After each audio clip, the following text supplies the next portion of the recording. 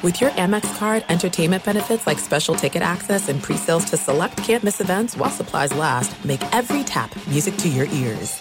At Bet365, we don't do ordinary. We believe that every sport should be epic. Every home run, every hit, every inning, every play. From the moments that are legendary to the ones that fly under the radar. See for yourself when you sign up today and get $150 in bonus bets when you bet just $5. Whatever the sport, whatever the moment, it's never ordinary at Bet365. 21 plus only. Must be present in Ohio. If you or someone you know has a gambling problem and wants help, call 1-800-GAMBLER. Terms and conditions apply. From BBC Radio 4, Britain's biggest paranormal podcast is going on a road trip.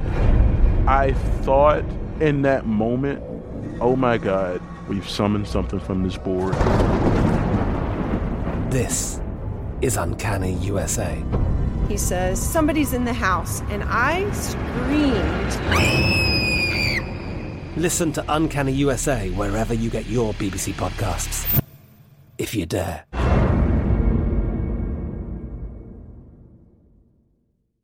What's up, this your boy Lil Duval, and check out my podcast, Conversations with Unc, on the Black Effect Podcast Network. Each and every Tuesday, Conversations with Unc podcast feature casuals and in-depth talk about ebbs and flows of life and the pursuit of happiness. Unlike my work on stage, I tap into a more serious and sensitive side to give life advice and simply offer words of encouragement, yet remind folks to never forget to laugh. Every Tuesday, listen to Conversations with Unc, hosted by Lil Duval on the Black Effect Podcast Network, iHeartRadio app, or wherever you get your podcasts. Presented by AT&T. Connecting changes everything. You're listening to Fox Sports Radio. And once again, living the dream on a fabulous Saturday. It is Hartman and Papinga coming live from the Geico Fox Sports Radio studios. Easy to save, 15% or more in car insurance with Geico. Go to geico.com or call 800-947-AUTO. The only hard part, figuring out which way is easier. Brady, how you feeling today, man? Hey. Lots of things going on. Oh, man, tons of stuff going on. But it's finally, man, it's good to be with you, bud. Yes. I was out of town last week, and I know there was a lot of action going on last week, but, man, there are some fun stuff to talk about there, Stevie. There is a lot of things going on. We are just a couple weeks away from the NFL draft, so you know we're going to be all over the draft as always. And, of course, the NBA playoffs are going to be starting next week, so we're looking forward to that. Playoffs? But, of course, we do have to start off with the Masters right now. And you know, the Masters third round is going on, and the Tiger Woods factor cannot be overstated as far as the ratings are concerned. First round ratings on ESPN were up 40%. Woo. Second round ratings were up 55%. The problem is, by the time they get to their coverage today, Tiger and Phil's game will already be over as they are limping along right now. Phil 1 over on the day, Tiger even par on the day. But their rounds will be long over by the time we get to the network coverage. So, you know, it's sort of it's sort of like a tease. I look at it like, it confirms the fact that there is a lot of interest in Tiger Woods. There's no question about that. But can he really ever truly contend at this level? And that's going to be the big problem. I mean, you know, we thought. How long ago, Steve? Though, how long ago did he started? I mean, how long ago did he start his real comeback? He's only played in he's played 8 tournaments. This is the 9th tournament he's played in this comeback since he had spinal fusion surgery. Which nobody's ever in the history of golf come back and actually been any remnants of their former self, by the way, which he's already looking. He has flashes. And that's my whole point. Like, when everybody was giving him, like, the nod as the favorite for the Masters, I'm like, dude, that's just too high of expectations. Right. I don't care who you're talking about because, hey, he's just starting a comeback trail. He's still got to get into the groove of when he's in a pressure-packed environment. And I don't know if you followed, I forget what tournament it was. He was contending, and right at the end, he botched a drive, a hole. It was a par 5, easy par 5. Well, easy in the pro sense, that most guys were birdieing it, and he hooked it. Like, no, I forget the tournament name, but the point is they interviewed him after the tournament. I mean, he was right there. If he would have just done what he had done the three previous days, which was birdie, and at times almost eagled that hole, he'd have been right there, right? So they interview him, and they're like, what happened there, Tiger? And he goes, well, I got the club. And he's like, I couldn't settle my mind on what I wanted to do. And so when I took the swing, I was in a space of uncertainty, which to me tells me that he's still feeling out like what exactly it is that he is 100% convicted and wanting to do given the situation, which only repetition will ultimately bring you to that point. So when he said that, I was like, okay. I mean, if he comes out in the Masters and somehow wins this with all the fanfare, like you talked about already, Steve, the heightened level of, the ratings, more people watching. I mean, that would be like the greatest accomplishment in the history of sports that we know ever, the infinity times infinity in the past and the forward. That's how difficult it is. The fact that he's at where he's at right now already shows he's right on track within the next year to be the Tiger we all knew him to be, Steve. Well, I would love to agree with you, but I can't. And here's the problem for Tiger. Steve, of course. He's not playing enough. In other words, for Tiger Woods to get back, back at the height of his career when he could essentially just show up at any tournament and win when he was at 100% health, those days are gone. And when you look at what we're reminded of, again, with this tournament is we watch not only Tiger fall apart and really be a non-factor, but the same thing with 47-year-old Phil Mickelson, another guy that a lot of people said, well, he won the WGC tournament, and maybe he could, break Nicklaus's record as the oldest Masters champion ever, a year older than when Jack won that six-screen jacket back in 1986. Phil shot 79 yesterday and then opened with a triple bogey today. I mean, he is third to last of those that made the cut. But you're also reminded of the young talent. So when you look at the top of the leaderboard and you see Jordan Spieth and you see Rory McIlroy and you see Justin Thomas and you see Dustin Johnson and you see Ricky Fowler and you see all these names, not to mention obviously a Patrick Reed who's winning right now. These are young, hungry guys. They're at their top of the game. It would take the depth of the field now is so much greater than it was when Tiger was at his peak. He had Phil, maybe Ernie Els, but there are more good young golfers. So for Tiger Woods to win a major golf championship, where you have the elite of the elite all playing on the toughest courses for these major golf championships, he would have to play a brand of golf, again, that we have not seen. And remember, he hasn't won any majors in 10 years. And he would also need all these other young guys to all have an off week. Like none of them could have a good week.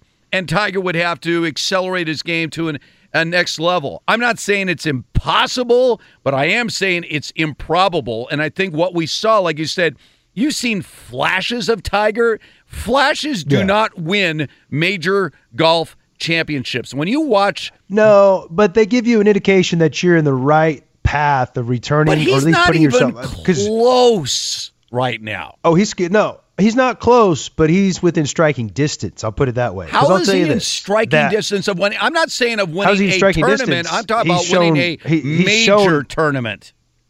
Yeah, what I mean in striking distance is he's showing flashes of being able to grind out bad shots when he drives it off into the rough and he's able to recover and birdie the hole. Like that was his vintage style of play. He has shown that he's capable of doing that. And you hit the nail on the head in the sense that for him to get back to that same kind of space he was at when he was dominating the golfing world, it's going to require repetition at an unbelievable level. He has to play more tournaments now, right? Listen to me, Steve. How's he going to do that? You're exactly right. And at his age, it's really not, his body's not meant to do that. But I'll tell you this, Golf World knows that they need Tiger. Yes. Because if we don't have Tiger, I don't care how great these guys are. I don't care. I could care less. I used golf before Tiger came back from his comeback as an Ambien. On a Sunday afternoon, I want to take a nap. Okay, my kids are screaming. I'm going to go into my TV room, close the door. I'm putting on the Golf Channel or whatever tournament's going, Masters, whatever. I'm going to sleep. Tiger's on. This is unbelievable. People know that. Point is, golf knows that. Point is, does golf have a drug test? They sort of don't. Tiger can take stuff, get away with it, get the repetitions he needs, and oh, by the way, there was always a little whisper out there, Stevie, that he was on something. Well, there was more than a whisper, and that's why a lot of people said his body ultimately fell apart. I'm telling you, though, that the golf world, including whoever oversees the golf drug testing and stuff, I don't think that they're going to try to bark down his door or try to investigate him if he's doping. And if I was him, I'm not saying dope. I'm not saying that's what he's doing. But I mean, I wouldn't do it. But I wouldn't put it past him. Well, how about that? Again, I wouldn't put it past Tiger. So I'm going to pull back if I was him, because if I was him, I wouldn't do it. But I wouldn't put it past Tiger. And if he does do it, guess what? Golfing world is not going to get in his way. And that's why I believe everybody wants it to happen so bad that it may eventually happen, which I'm predicting it will. I believe we will see Tiger back in his prime, dominating. Golf world's going to eat it up because it will become one of the greatest stories in the history of sports, Steve. You're delusionary. I mean, I would want to think I so. am delusional only in the mind of another delusional person. Well, I've been known to be delusional. I'm not going to deny that. But I mean, I just, you know, it will be interesting. As I mentioned, ESPN covering the first and second rounds, 40%, 55% in 2 days, increase from a year ago. CBS this weekend is going to get nothing, because by the time they go to their coverage, Tiger's already going to be gone. I mean, he's not even going to be. They'll be playing ambient again because they pick it up. They pick up the leaders, teeing off at 1. Well, by the time that the leaders tee off at 1, Tiger's round will already be over. Done.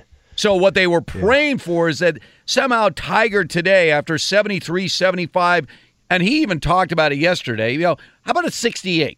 You know, if he'd gotten to, let's say, a 68, so gotten back to even par, at least then. And he was close. He was close, though. He started the day bogey ringing today. out those putts. Bogey. Yeah, that's so now, then he's had 2 birdies since to get back to even on the day. But, I mean, what they're praying for right now, and the round's not over, all right? So he's got the 2 par 5s coming up, 13 and 15. But it's raining. This is the problem, Steve. It's raining, and it this makes is what people don't understand. When it's raining, well, not too. Okay, let's not even talk golf. Let's talk body, okay? Right. When I lived in Green Bay or Wyoming, colder places of the world, you know how bad my body felt? And I'm talking like I was like young, okay? 18, like my formative years, adolescent years. All of a sudden, you'd go to Florida or Cali or a warm place. Wow. You felt like, holy smokes, I feel like I've, gone backwards in age. I'm getting younger.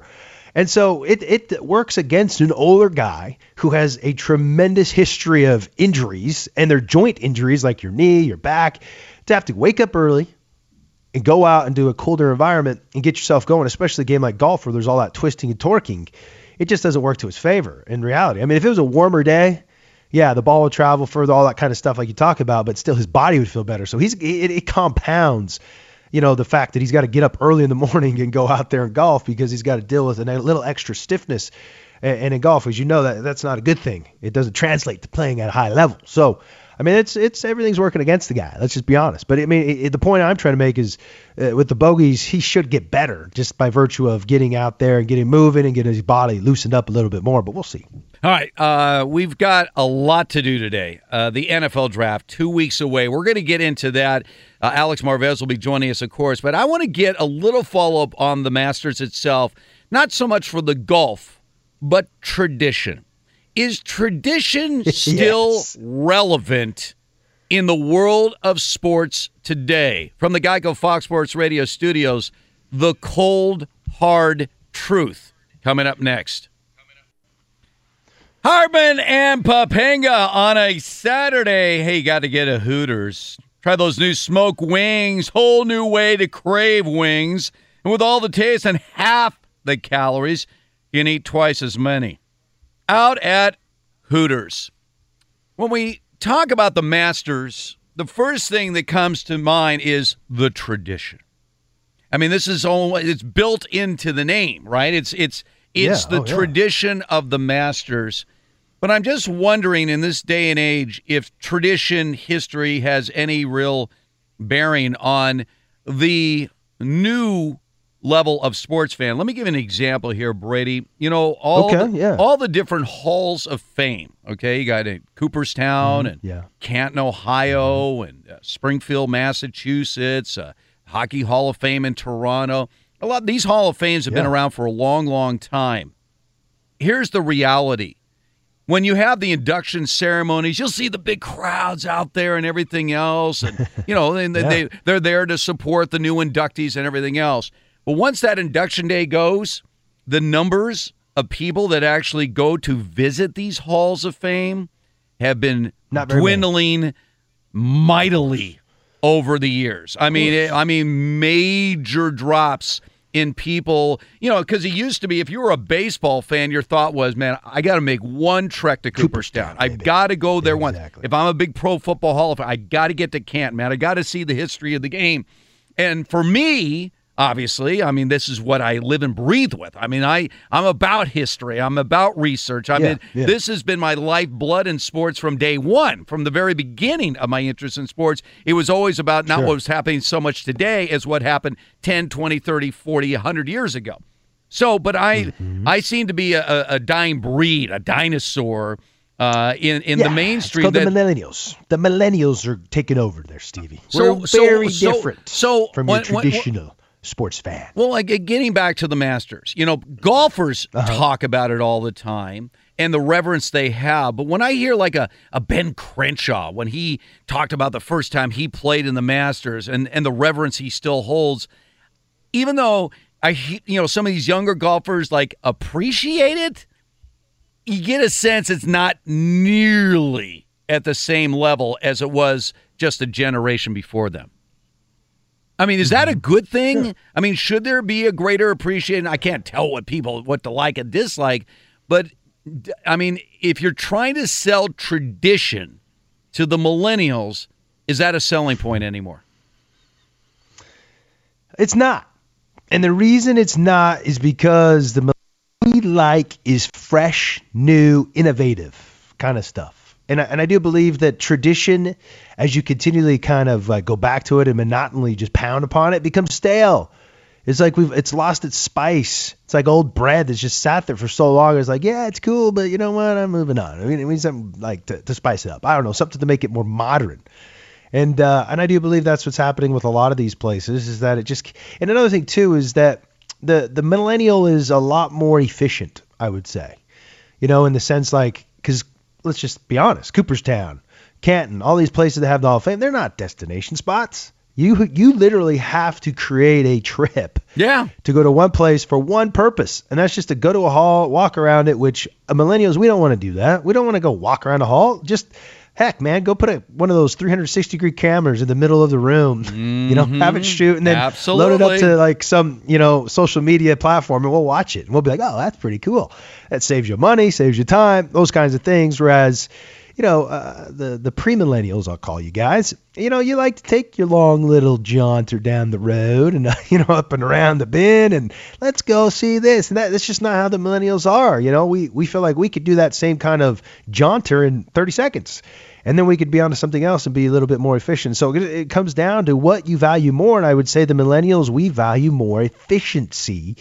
And tradition at times becomes redundant in that efficiency, whether it's, the celebration of it or just visiting it and trying to learn about it. It's not something that millennials want to do and experience. Well, it is interesting. I'm sort of following this year, for instance, on YouTube, Masters has, you know what they did this year? It was interesting. I'm wondering how much traffic it actually got.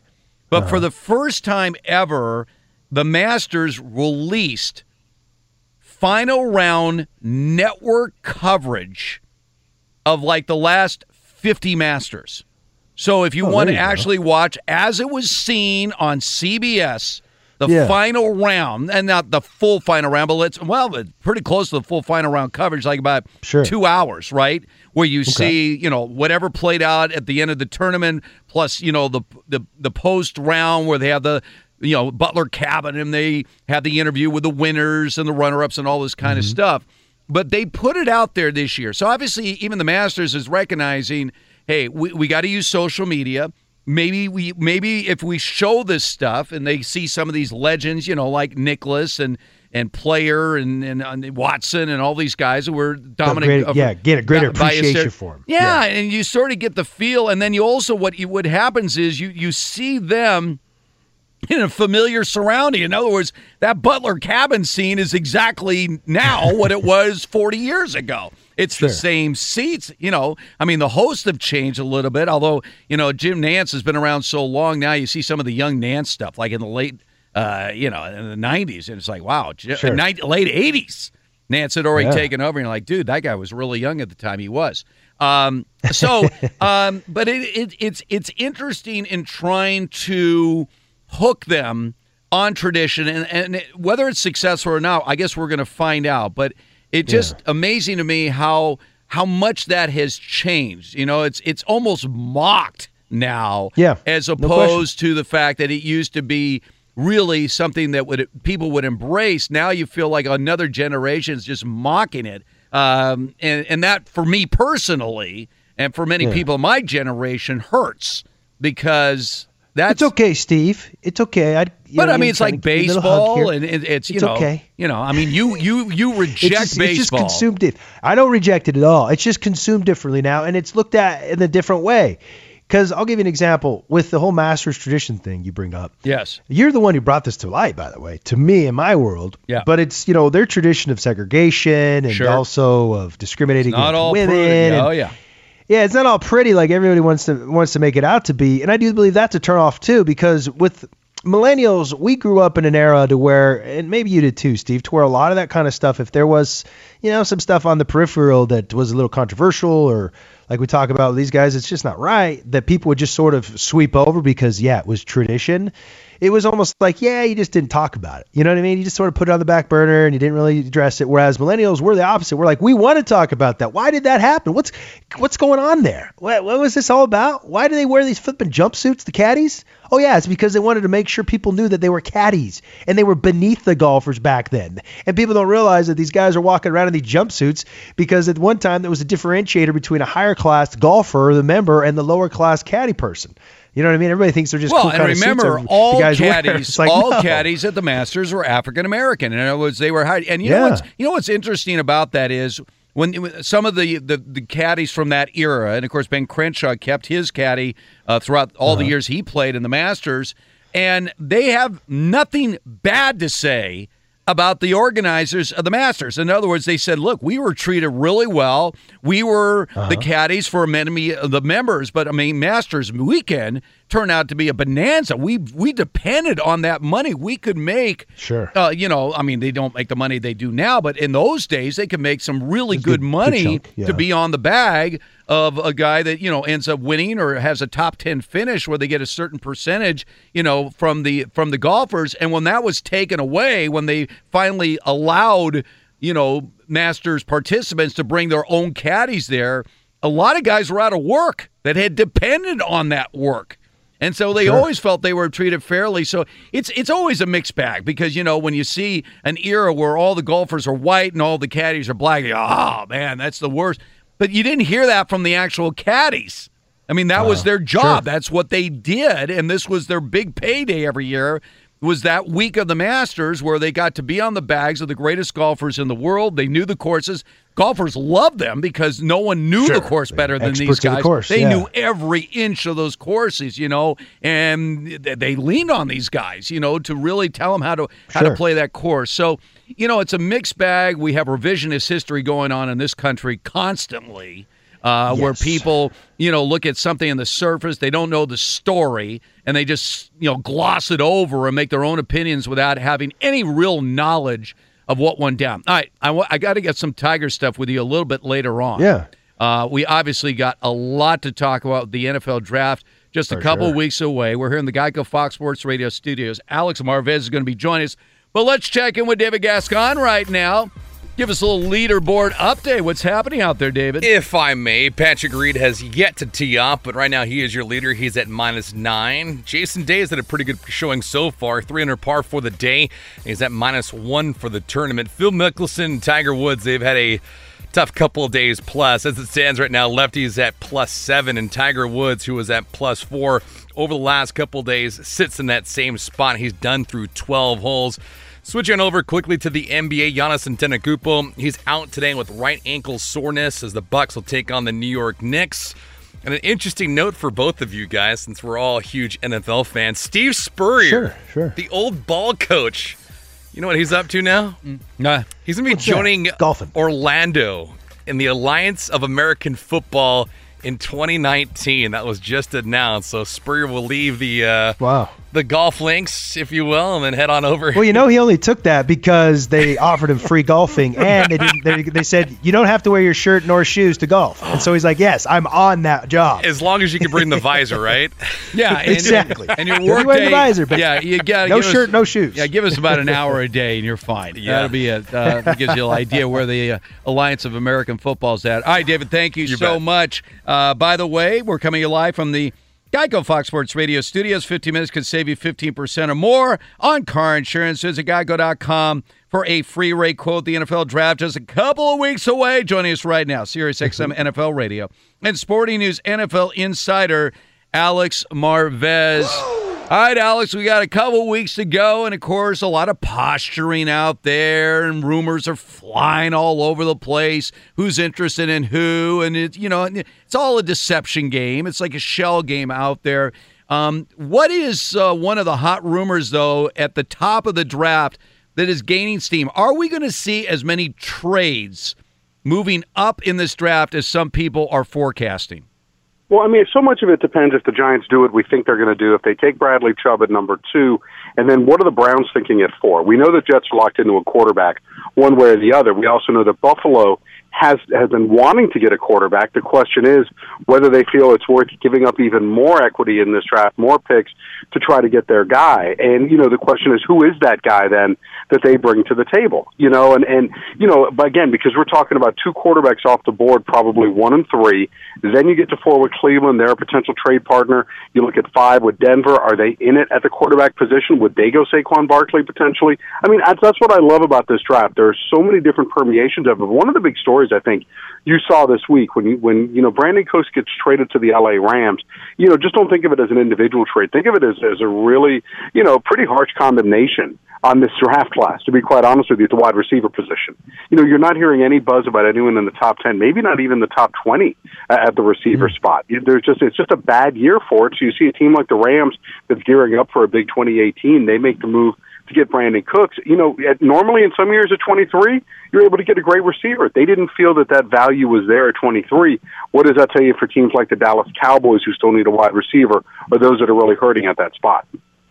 So when you're talking about the top of the draft there, Alex, you basically just jumped over the Browns like, yeah, they're picking Sam Darnold. Is that really what the consensus is right now? He's gone. It's done. It's delivered. Number 1 pick unless they get blown away by some huge trade offer.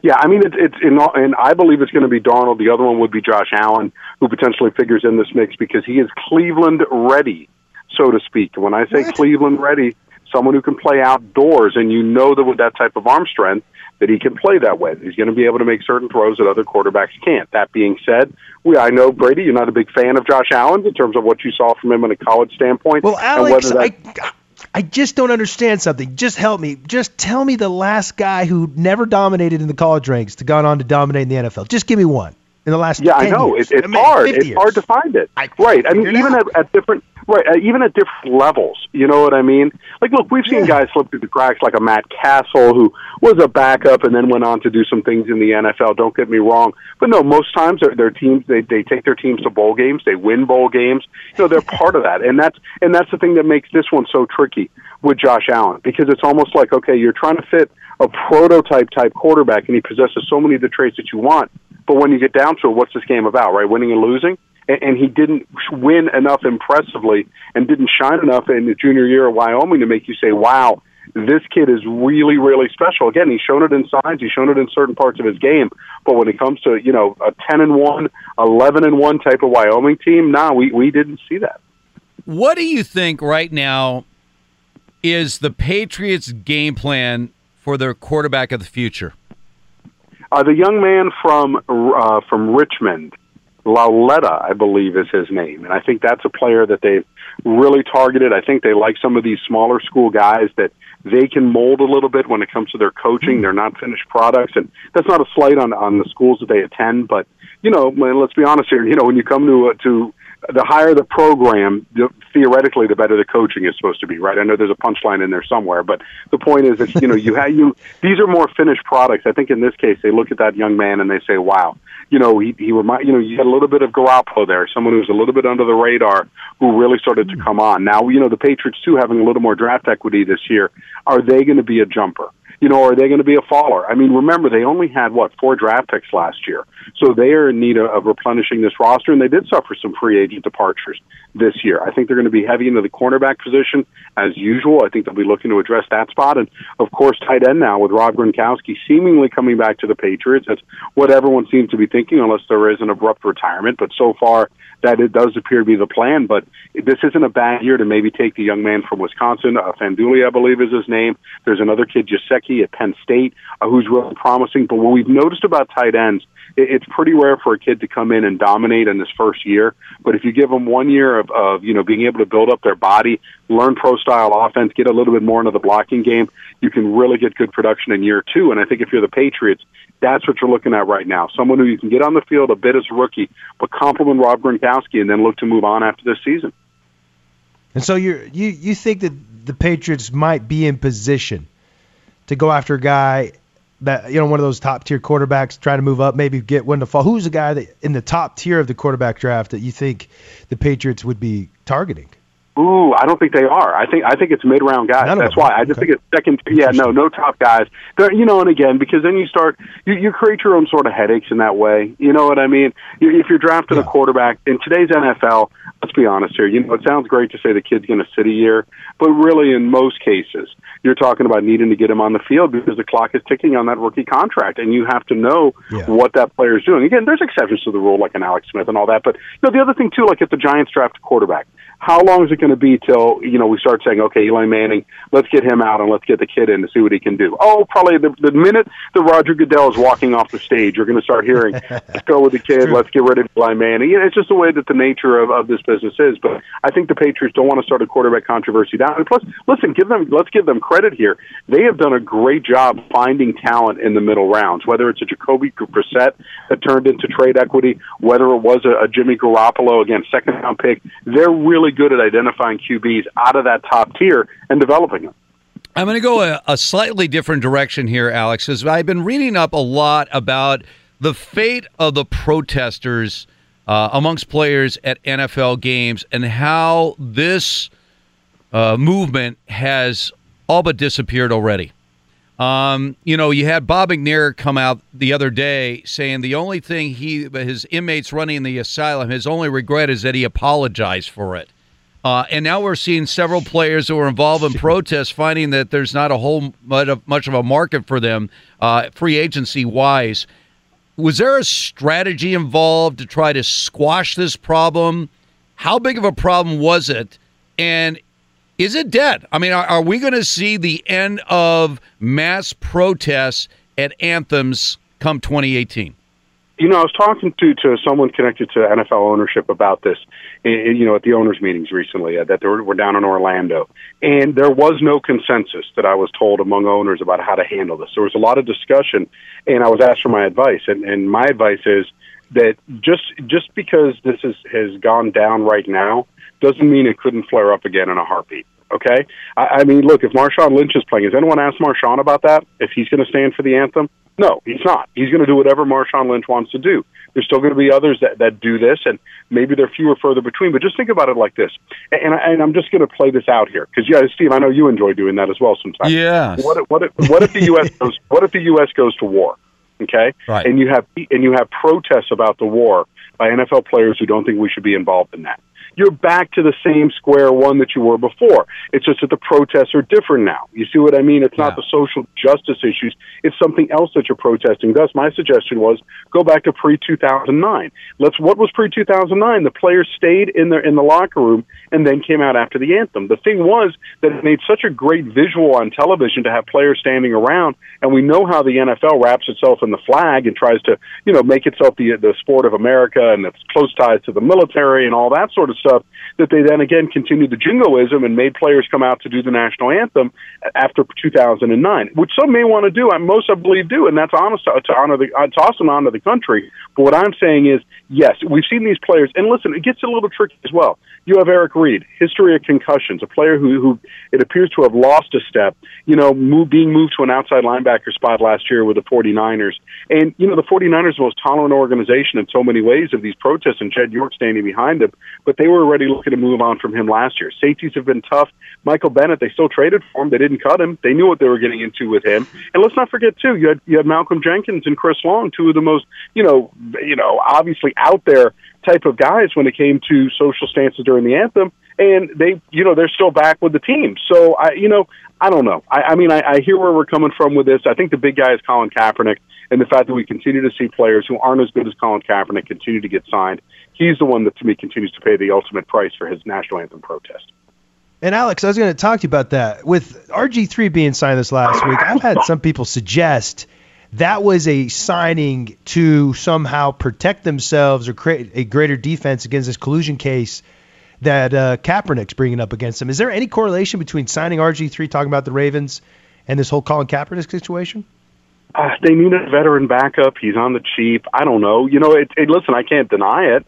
You know what I mean? And by the way, when it came to Bob McNair, it's interesting because let's just loop back to that here for a second. Because Bob McNair was part of this collusion situation. When he was talking about the inmates running the asylum, he was talking about the people at NFL headquarters. And that is really true. He wasn't talking about players.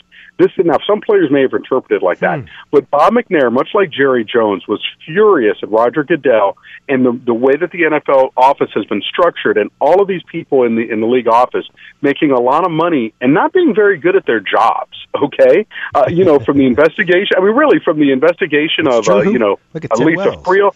Todd Lewicki's picking up a 7-figure salary. Nobody ever figured out what he did. But all of a sudden, then Jerry Jones started quietly behind the scenes, moving the NFL to clear folks out. You notice Joe Lockhart, the political strategist who was part of Roger Goodell's PR team, he left a couple months ago. They continue to weed people out in the front office. So that's where Bob McNair was going with that. But here's the thing with Colin that's a little bit tough.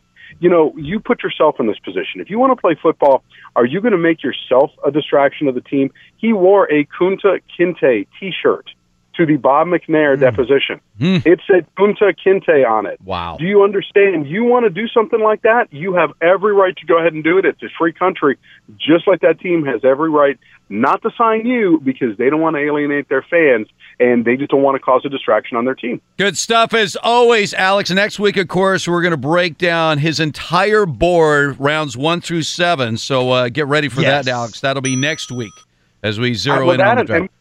And we'll talk about Rick Neuheisel being the next head coach of the Alliance of American Football Southern California team that's coming your way. Well, wait a second. Your greatest hero, Spurrier's already in.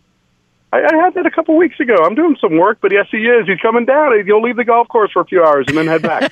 Perfect out there. Alex, always a pleasure. We'll talk to you next week.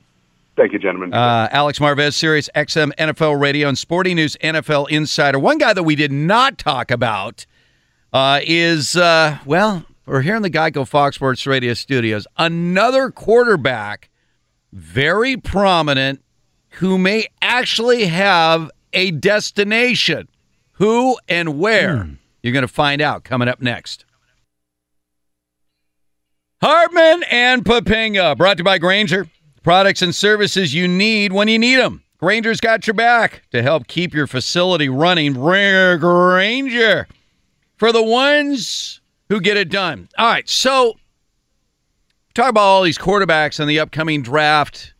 Josh Allen, Josh Rosen, Sam Darnold, Baker Mayfield.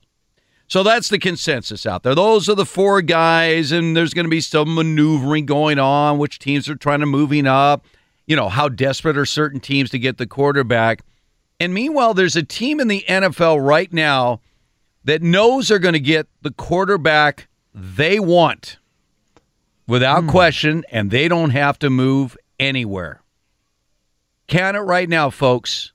The Los Angeles Chargers will select Lamar Jackson, number 17 overall in the NFL draft. Go and Chargers! And I'm going to explain why. Because there's a couple reasons. I like that.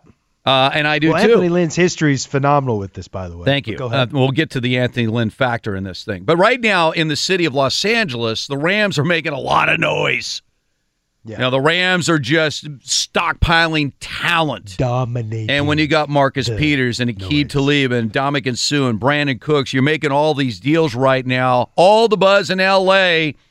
is centered on the Rams because the Rams are making all the moves. But the Chargers have an answer. And their answer to all this commotion that the Rams are making is to select Lamar Jackson with their first-round pick.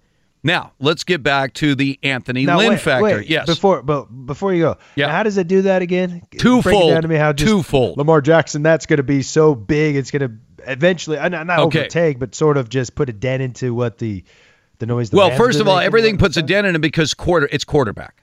Okay, quarterback always makes a lot of noise. Why the Rams moved up 2 years ago. I got you. Yeah. I got you. So because anytime you have a Phillip Rivers history and he's going to be a little bit salty about it. Well, remember this. Right now, both the Rams and the Chargers in the midst of trying to sell these PSLs. You know, the Chargers made a desperate attempt to try to re-ingratiate themselves with the city of San Diego. That fell like a thud. That's going absolutely nowhere.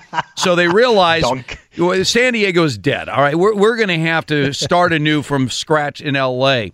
And when you go out because it'll be a hugely talked about thing. All the controversy about Lamar Jackson. Does he have the game to play in the NFL? His mother's representing him. All these different stories I hear about Lamar Jackson. But I want you to specifically get into Anthony Lynn because I believe Anthony Lynn is flexing his muscles right now. He earned it, turning an 0-4 start to a 9-7 finish.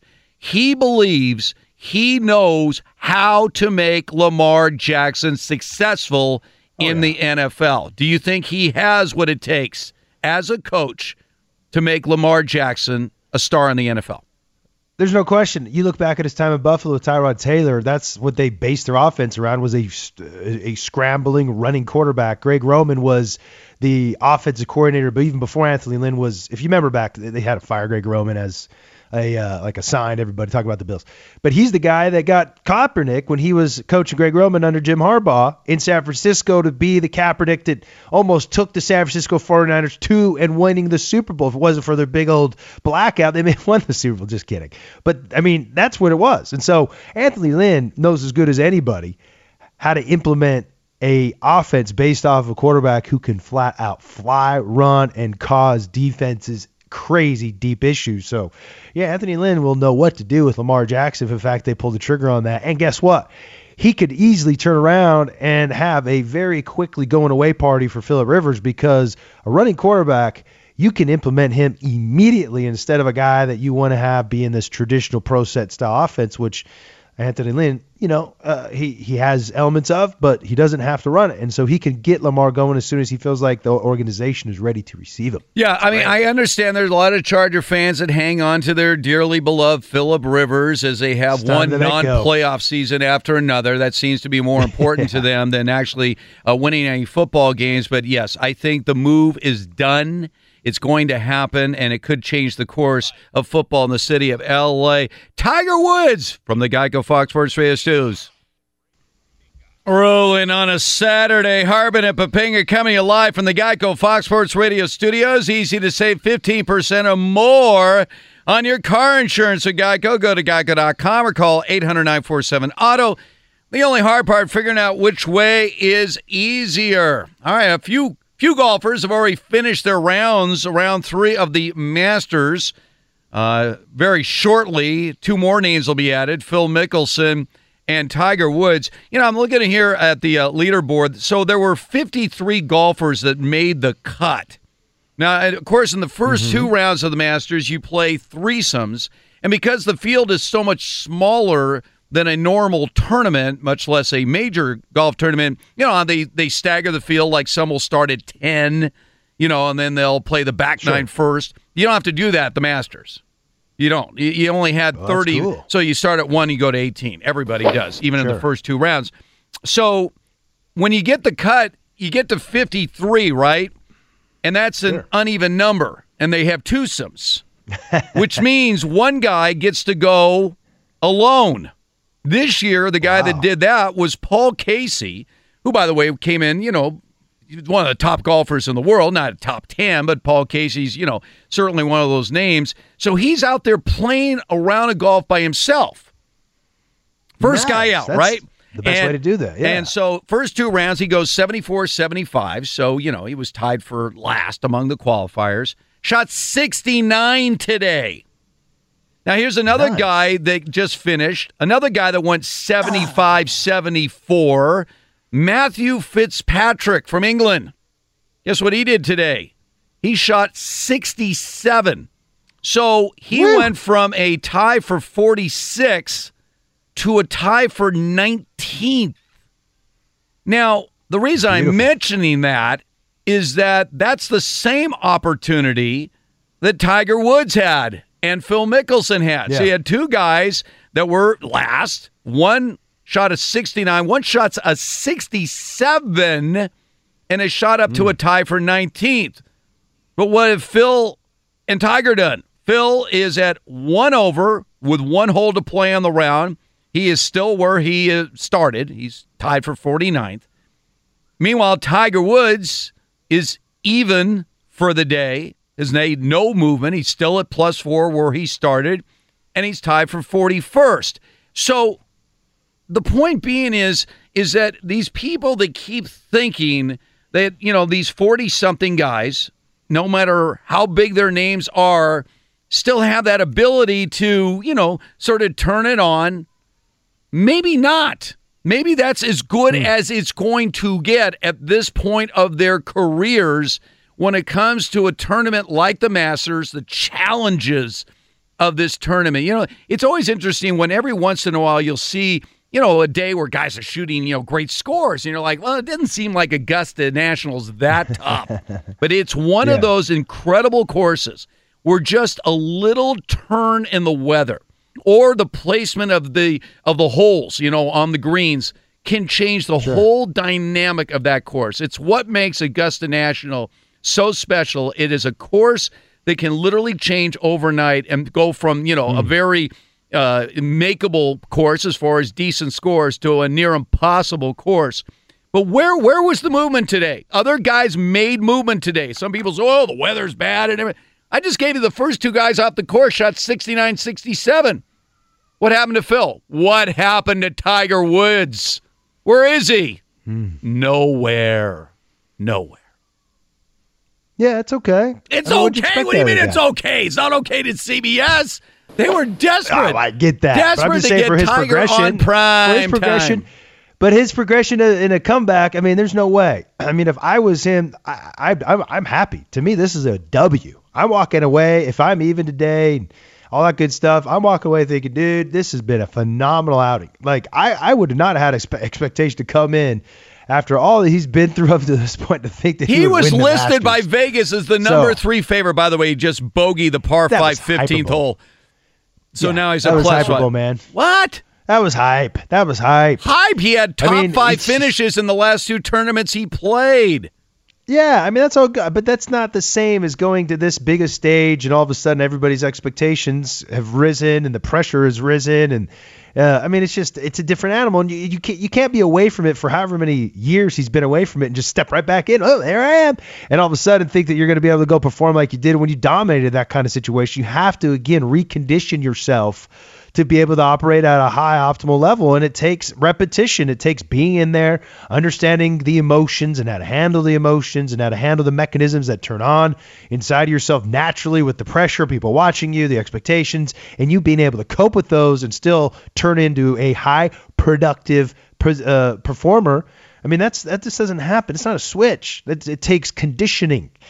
And that's where the repetition has to come in. So, to me, this is the first step in his, you could say, comeback in this environment. It's like, okay, I'm back in it. I get the feel, okay, this is what it feels like again. This is how I can handle it. And I'm sure he's got a ton of lessons and notes he's written down from his outing in the last few weeks or last few days to where next time he'll be a lot better. And that's the progression of going through this. Like I said, it's not a switch that you can turn off and on regardless of your past. It's something that you have to train yourself for, and this is part of the training. By the way, it is a real possibility, folks, that Tiger and Phil will be paired up in the final round of the Masters. I'm looking at their scores right now. There is a chance that that's Tiger must-watch TV and Phil, well, no one's going to see it because right now I understand they would be either the 3rd or the 4th group to go off in the morning right now because out of 53 golfers, Tiger's tied for 44th and Phil's tied for 49th. So. But I'm looking at the board right now. There is a chance Would that be unbelievable? Because everyone's like saying, how incredible would that be if come Sunday we got Phil and Tiger paired up? Record ratings. I could care less who wins the tournament. I wouldn't even watch the leaders. I would just watch those two guys go at it. That'd be awesome TV. Okay, you're bringing up a good point, though. All right, so let's take a look at the leaderboard right now. Now, you've got some of the prominent names, obviously, both Spieth and McIlroy, Justin Thomas, Dustin Johnson, the guys that are the top-ranked golfers right now. But can you imagine after a 40% increase in ESPN's ratings in round one because of Tiger, and then 55% increase yesterday because of Tiger, you're going to get zero Tiger this weekend. He's not going to even be on TV because they don't carry coverage until the leaders tee off, and he'll already be in the clubhouse. So the question is, if you have Patrick Reed and Mark Leishman, all this talk about, because right now they're well ahead of the pack. Let's say those two guys take their game to that level again today, where they're so far ahead of everybody. It's going to be a two-man matchup between Patrick Reed and Mark Leishman. CBS will have gone into a weekend thinking we might have record ratings to a final round where they had their worst ratings in years. I mean that Patrick Reed and Mark Leishman battling for the green jacket ain't going to be moving the needle. Move the needle. Wow. Oh. Yeah. So, right now they're just thinking they're scrambling. Tiger's done. Phil's done. Well, they got to be creative, man. They got to find other ways. What they need is Jordan Spieth, Rory McIlroy. Well, Jordan Spieth. That's not going to do it either. Those guys Jordan are Spieth, Rory cares to watch them. You got McIlroy going for the career Grand Slam. Who cares about that? I'd rather go out and watch two accountants play golf. That's essentially what you're looking at. Is there any Tiger golfer? Woods is a legit athlete. Those other dudes just don't look legit, man. That's the problem. You don't think McIlroy's an athlete? No. McIlroy. How about he Dustin? Look it. Dustin Johnson doesn't look like an athlete. Doesn't look like it either. Heck no. What? They look like your local accountants that you're going to turn in your tax information to get your taxes I want back. you to Google Rory McIlroy. He doesn't look like an accountant. I've Googled the guy. And he does. He looks like your local Patrick accountant. Patrick Reed looks like an accountant. Yeah, Mark Leishman, I'd say. Come on. You see Tiger walking down the fairway, like, dude, that's a legit athlete. There's a mystique about him. He's got broad shoulders. He's got a bulgy chest. Look at McIlroy. He is cut. He looks like but he's not athletically cut. I'm just telling you, he's just his whole kind of persona. There's nothing athletic about it. You just look at him like, okay, yeah, all right. Where's the golfers at? Or where's the athletes at? Literally. Did Jack Nicklaus look like he was cut? Come on now. Golf. This is the thing with Jack Nicklaus. This is Jack Nicklaus, though. Jack Nicklaus has an aura about him. Sure, okay? He does. And I look at him and I'm like, whoa, I don't know what it is. And sometimes you can't put your finger on it, but these guys don't have that aura, man. They don't have the mystique. Maybe it was his blonde Goldilocks hair of Jack Nicklaus that was like really kind of, you sucked you into him. I don't know what it was, but none of these guys have it. And it's nothing they can control. It's just sort of who they are, But again, that's why we're seeing these rating hikes go crazy because, Tiger has the mystique, man.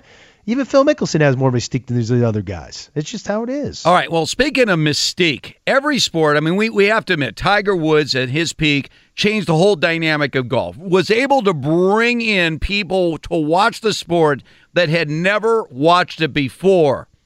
Could baseball be on the midst of having the same thing happen because of one guy that may now be the greatest player of all time? We'll tell you the truth. He's already there. We'll tell you the truth. Coming up next. Arbiter Papinga. You got to get to Hooters. Try those new smoked wings. Whole new way to crave wings. All the taste and half the calories. You need twice as many out there at Hooters. Our dreams of a Phil Tiger pairing in the final round of the Masters took a fatal hit. Phil just bogeyed the last hole. He's in at +7. Meanwhile, Tiger birdied 16, so 2 holes to play, he's at +4. So they will not be paired up. In fact, Phil might be the one that gets to play by himself tomorrow. Phil right now tied for last in the field. Do you think the guys positions themselves for that? Just so they don't have to deal with it. I don't know. If you're a Phil Mickelson, a 3-time Masters champion, can you imagine going out there, first guy out, playing by yourself? Nobody's out. There'll be people out there, obviously, but for a guy like Phil Mickelson, is that humiliating? I don't know. Then think about Phil is sort of fun. Yeah, and then Phil like shoots 65, or something like that. Boom, something great. like that. Yeah. So anyway, 2 more holes for Tiger. He did birdie 60 after bogeying 15. He's at +4 exactly where he started the day. So there's no doubt that Tiger Woods was one of those athletes who transcended his sport. Michael Jordan was certainly that in basketball, where people that weren't even basketball fans suddenly became fans of Michael Jordan. And again, I go by ratings because ratings prove it. I mean, that's where you can find the masses. When you see one player suddenly move numbers dramatically just by his mere presence on the stage, that tells you that's someone that moves the needle. It's real early, but the Shohei Ohtani story is building momentum, and I'll be the first to say, wow, I did not see this happening. Let's go back. During spring training. Spring training. Spring training, right? Let me give you again his spring training numbers. Are you ready for this? Can't wait. So, in spring training for the Angels, Shohei Ohtani as a hitter was 4 for 32. 4 singles in 32 at-bats. That's a 125 batting average. And as a pitcher in 2 starts against major league level players, his ERA was 27. So based on his spring training, your thought was, hey, this guy obviously has talent, but he's just not ready yet. But Mike Scioscia, the manager of the Angels, insisted, oh, no. He's good. You're like, sure he is. Let me give you the updated regular season stats, the real game stats for Shohei Ohtani. First of all, as a pitcher, he has started 1 game. He will start again tomorrow, will be his second start.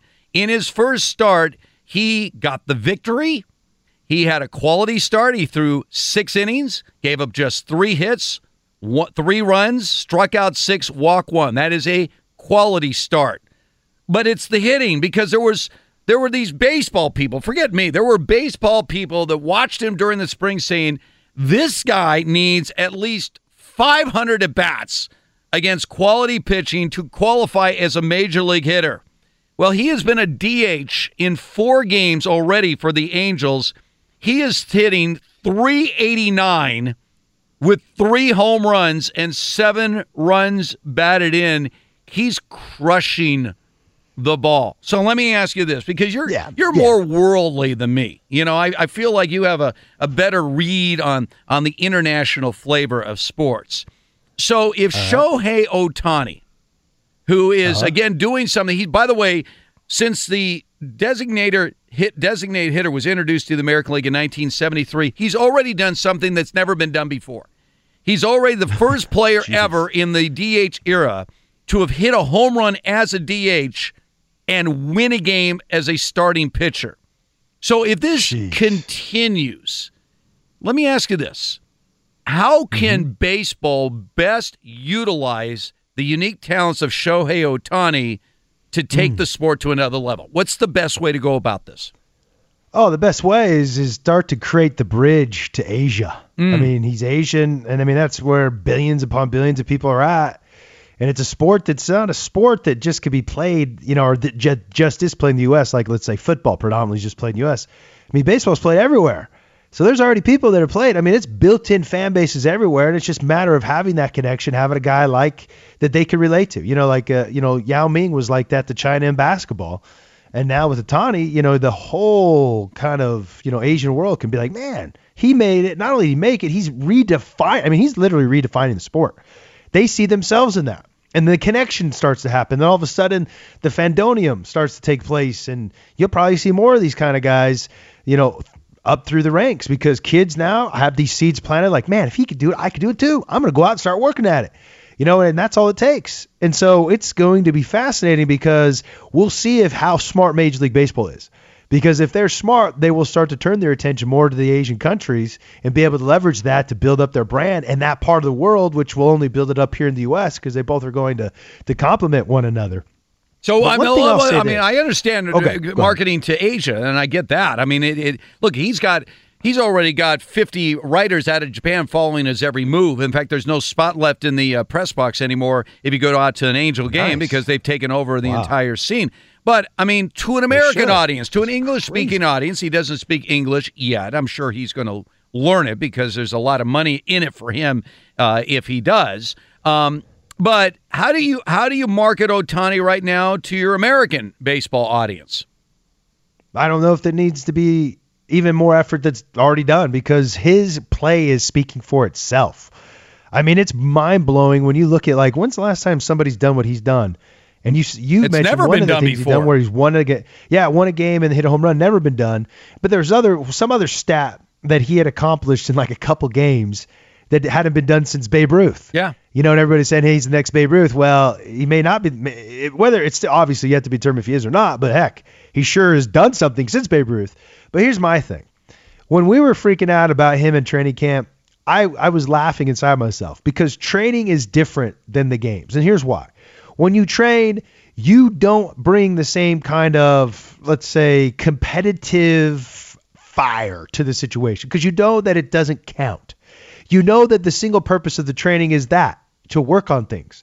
So you don't care whether you win or lose. You care about, I'm going to go today and emphasize a weakness in my game, which maybe a weakness in this game, let's just say were the off-speed pitches. Let's just say that. Or maybe he was trying to, work on the high-speed fastball. Because maybe we were talking about how he threw like a straight fastball and everybody was like on it.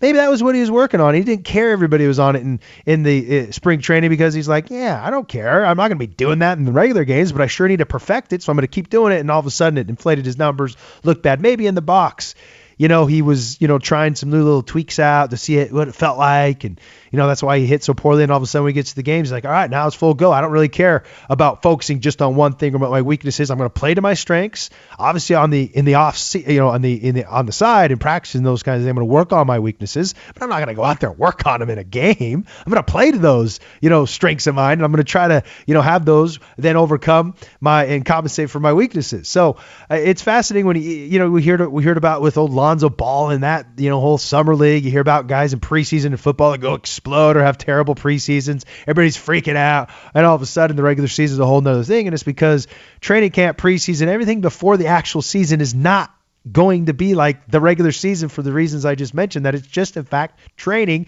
And obviously that was the case for Ohtani because this guy, man, he is special. Awesome. I mean, this is fun stuff. This actually may encourage me to start watching more baseball if they can only cut down on some of the, Well, I mean, think about it. I mean, heck, this is great.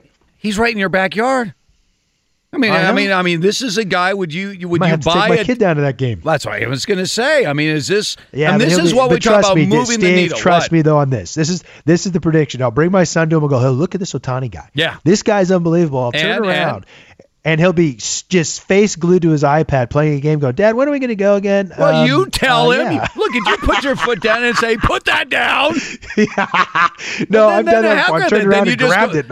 Then you and I go to a game just to see Ohtani. I won't have my phone in my hand. I want to see this guy. Oh, no. Yeah. He looks impressive. The highlights that I've seen of the guy, wow. Now that's when you talk mystique, aura, he's got it. Now, is he an athlete? He's a special athlete. I mean, this is a guy that has the size, speed, coordination, hand-eye coordination capabilities and combinations that you only see in the best of the best athletes in history. I'm talking like Bo Jacksons, the Michael Jordans. Yes. These guys that they like you said, they transcend their own sports because in reality, they have an athletic makeup that, and no matter what sport they decided to master, they could have done it. It could have been any sport, any of the big three sports we have in the U.S. He could have mastered. He could have been a basketball player. He could have been a football player. All those, sports would be in play based off of his skill set. And it just so happens that baseball was his thing, and it's a beautiful thing to watch to see somebody realize their full capacity as an athlete. And he's doing that. I mean, he's just beginning, as a matter of fact. All right, now I want to bring Nick in because Nick is a big Angel guy, and he's what cap do you have on today? What cap is that, Nick? What do you have on today? No, I think he's going to go extend that streak to 4 home runs in a row. By the way, I don't think he is. I got some inside information down there. That's Nick. it? What, they're not going to pitch him anymore? He won't. First no, of all, 4 home runs. He's not going to play. He's not playing. They're going to give him like rest time. Well, no. Here's the deal. He doesn't DH the day before he pitches. No, he's not. Trapping me, Steve. No, he's not DHing tonight. Trapping me. No. And Socha made this clear. He will not DH the day before he pitches or the day after he pitches. But he's available for all the other days. For the sake of history. Yeah. Right. For the sake of history. Well, no, but it would still be 4 games in a row in which he played. But you see, he's going to. Now, does he hit when he's pitching? I mean, why would you not? I mean, normally you have a DH when you're up for a pitcher, but why would you DH for him? Well, it's because it's tiresome because you got to pick what. Maybe not, though. I mean, maybe try it with this guy. I mean, to me, I'd get tired. Well, again, he only pitched. Is tired. Remember this. The bat, rocking out there. Right. Remember, he DH'd one game. He DH'd one game, then he pitched. Okay. And the first game as a hitter, he had a single, and that was it. And then he had the nice pitching. But now these last 3 games as a DH, I mean, he's set the world on fire. So you're like, wait a second. Why would I bring in a DH? Why don't I just let him hit for himself? That'll be interesting. Tomorrow, Ohtani will be back out there. It'll be fun to see. Yeah. It'll be very big. We're in the I think that's what we're hoping for, right, Steve? But just before we break to that, but that's what we're hoping for, right? We want to see him have a game to where he this is what we want to see. We want to see him throw a no-hitter and in the same game, DH go for 4 for 4 with 2 home runs. Exactly. That's what we want to see. That awesome. It will be incredible. Wow. All right. We're in the Geico Fox Sports Radio studios. We're going to get to the complete collapse of the Golden State Warriors. But first, let's get to David Gascon, who is going to give us that update on that leaderboard at the Masters. Oh, you don't want me to pay attention to the American League West standings right now for the time being for Nick? We can do that as well. Jeez, man. Phil Mickelson right now, he's +7 through 3 rounds. He is, he's dead last right now as it stands right now, passing the cut. Tiger Woods, not too much better. He's at +4 through 3 rounds. He's on hole number 17 as we speak. Patrick Reed has yet to tee up. It'll do so in about 5 minutes from now. He is your leader as it stands. He is at -9. Ricky Fowler's 5 strokes behind. He's on hole number 3. He's birdied on the first couple of holes as well. Now, switching on over back to Major League Baseball, Xander Bogaerts, he's 2 for 2 with a home run, couple runs scored, 6 runs knocked in. Red Sox have opened up a can on the Rays, 8-2. Orioles lead in New York, 3-2 is the score. Tigers and White Sox are scoreless. A.J. Pollock with an RBI, he's 1 for 1. D-backs leading the Cardinals in St. Louis, 1-0. Nationals on top of the Mets, 1-0. In that ballgame, Anthony Rendon and also skipper Davey Martinez have been ejected from the affair. Fellas? I'm just looking at Mickelson right now. The only guy battling Mickelson for last place honors is Ian Poulter. Remember the big noise last week, how Poulter had to win the Houston Open to get into the Masters, and he actually pulled it off? Well, right now, he and Phil are tied for last, of course, of those that made the cut. And Poulter's at 18 right now, both sitting at a +7. Oh, by the way, we're coming live from the Geico Fox Sports Radio studios. 15 minutes could save you 15% or more on car insurance. Visit geico.com for a free rate quote. The NBA regular season will end on Wednesday, and we got a long way to go before we can figure out who's going to be going up against who as far as the playoffs are concerned. Can you imagine this? In the Western Conference, with only 3 games to go, only 3 teams have clinched a playoff spot. That's 3. Right now, I mean, you have the Utah Jazz. They're the current 4 seed, and it is conceivable they don't make the playoffs with 3 games to go. So between Utah, New Orleans, San Antonio, Oklahoma City, Minnesota, Denver, and the Clippers still, there could be a combination where even the Jazz, currently the 4 seed, don't even make it to the playoffs. So there's a lot to be settled in on. So trying to figure out who Golden State's going to play in the first round is impossible right now. I mean, we know they're the 2 seed, and they're going to play the 7 seed. Ironically, today, the 7 seed is Oklahoma City. One reason I want to bring up Golden State is what happened recently with their blowout loss to Indiana. And Steve Kerr taking the advantage of ripping the effort of his basketball team. But it wasn't Kerr's calling out his team. We've heard that before.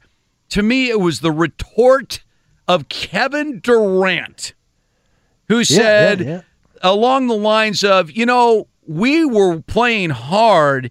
It's just that they were better prepared than we were for this game. And that is a direct shot firing back at the head coach. Kevin Durant has had 15 technical fouls this year. 15 for Kevin Durant. Is this guy coming off the rails right now? I mean, I get a sense that this Warriors team, without Steph Curry in the first round, could be vulnerable if they suddenly are a divided locker room. They're distracted, and let's say they go against Oklahoma City, and suddenly you've got Russell Westbrook going off. I'm not worried about that one. All right, I don't worry about that because Kevin Durant's going to go off, and he's going to take that one over. I mean, this is what's going on in Golden State. Okay, admit it, they're falling apart. No, they're not falling apart. What's happening is it all goes back to the year when they were like in contention to go for the 73 wins. Right. Sat down as a team and they said, "Do we go for this?" And they all said yes, and they went for it. And they busted their butts tooth and nail to get to it. They get it, boom, right? They have a grinding playoff. I mean, I think what was it like the they won 7 games or whatever. Yeah, against Oklahoma City. Yeah. I mean, it was just a grind, and then they get lost. To the finals, and they lose, and after they lost, they realized that didn't matter. The 73 games counted for nothing. Everybody said it to them. They said it to themselves, and I do believe in that moment, the core, and still Kevin Durant wasn't part of the core. The core said, "Look, guys, it was cool. Because they look at LeBron. Remember that was year LeBron. I mean, go back to that year. He sat out. I don't know how many games. He was on vacation. He went on a vacation in the middle of the season. Remember that? He was hanging out with his boy Dwayne Wade down in Miami. They were like hanging. They were like two buds on a water weenie. I think it was Kevin Durant or not Kevin Durant. LeBron was holding on to Dwayne Wade's waist. Like they were just hanging out. I mean, it was unbelievable. Why the season's going on and everybody's getting on LeBron. He's like, wait, I'm going down and training. And it's like, no, you took a vacation in the middle of the regular season. And then he made comments like, yeah, now we're getting the playoff mode, blah, blah, blah. And he ends up delivering. You got to understand in Golden State, they realized, dude, you know what? I'm not worried about the regular season because we know the playoffs. It's like a whole nother season. It's not. There's no back-to-backs. You got rest. You're going to be playing your starters the majority of the time. Backup guys are going to come in and give them a little bit of a break, and it's just going to be a completely different animal than the regular season. And right now, the Golden State Warriors are just holding on. They're not diving for the loose balls. They're not overextending themselves because they all know one thing. The one thing that can derail their dominance is if they all of a sudden start to get hurt. And guess what's just happened over the recent last month? Yeah, Klay Thompson was out with a thumb.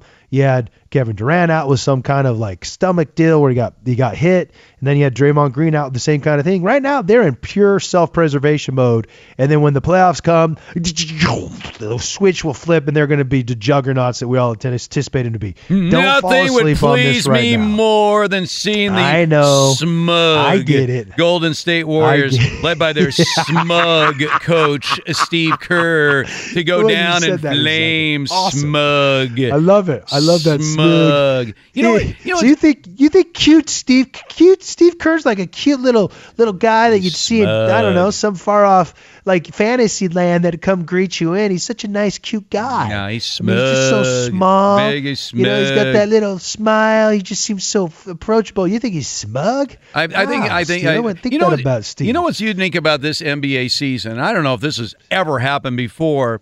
The two teams that will be the number one seeds in both the Eastern and Western Conference are given no chance of getting to the NBA Finals. Nobody is talking about Toronto or Houston, despite the fact that Houston right now, if they win out, will win 67 games this year. Toronto's already clinched the East.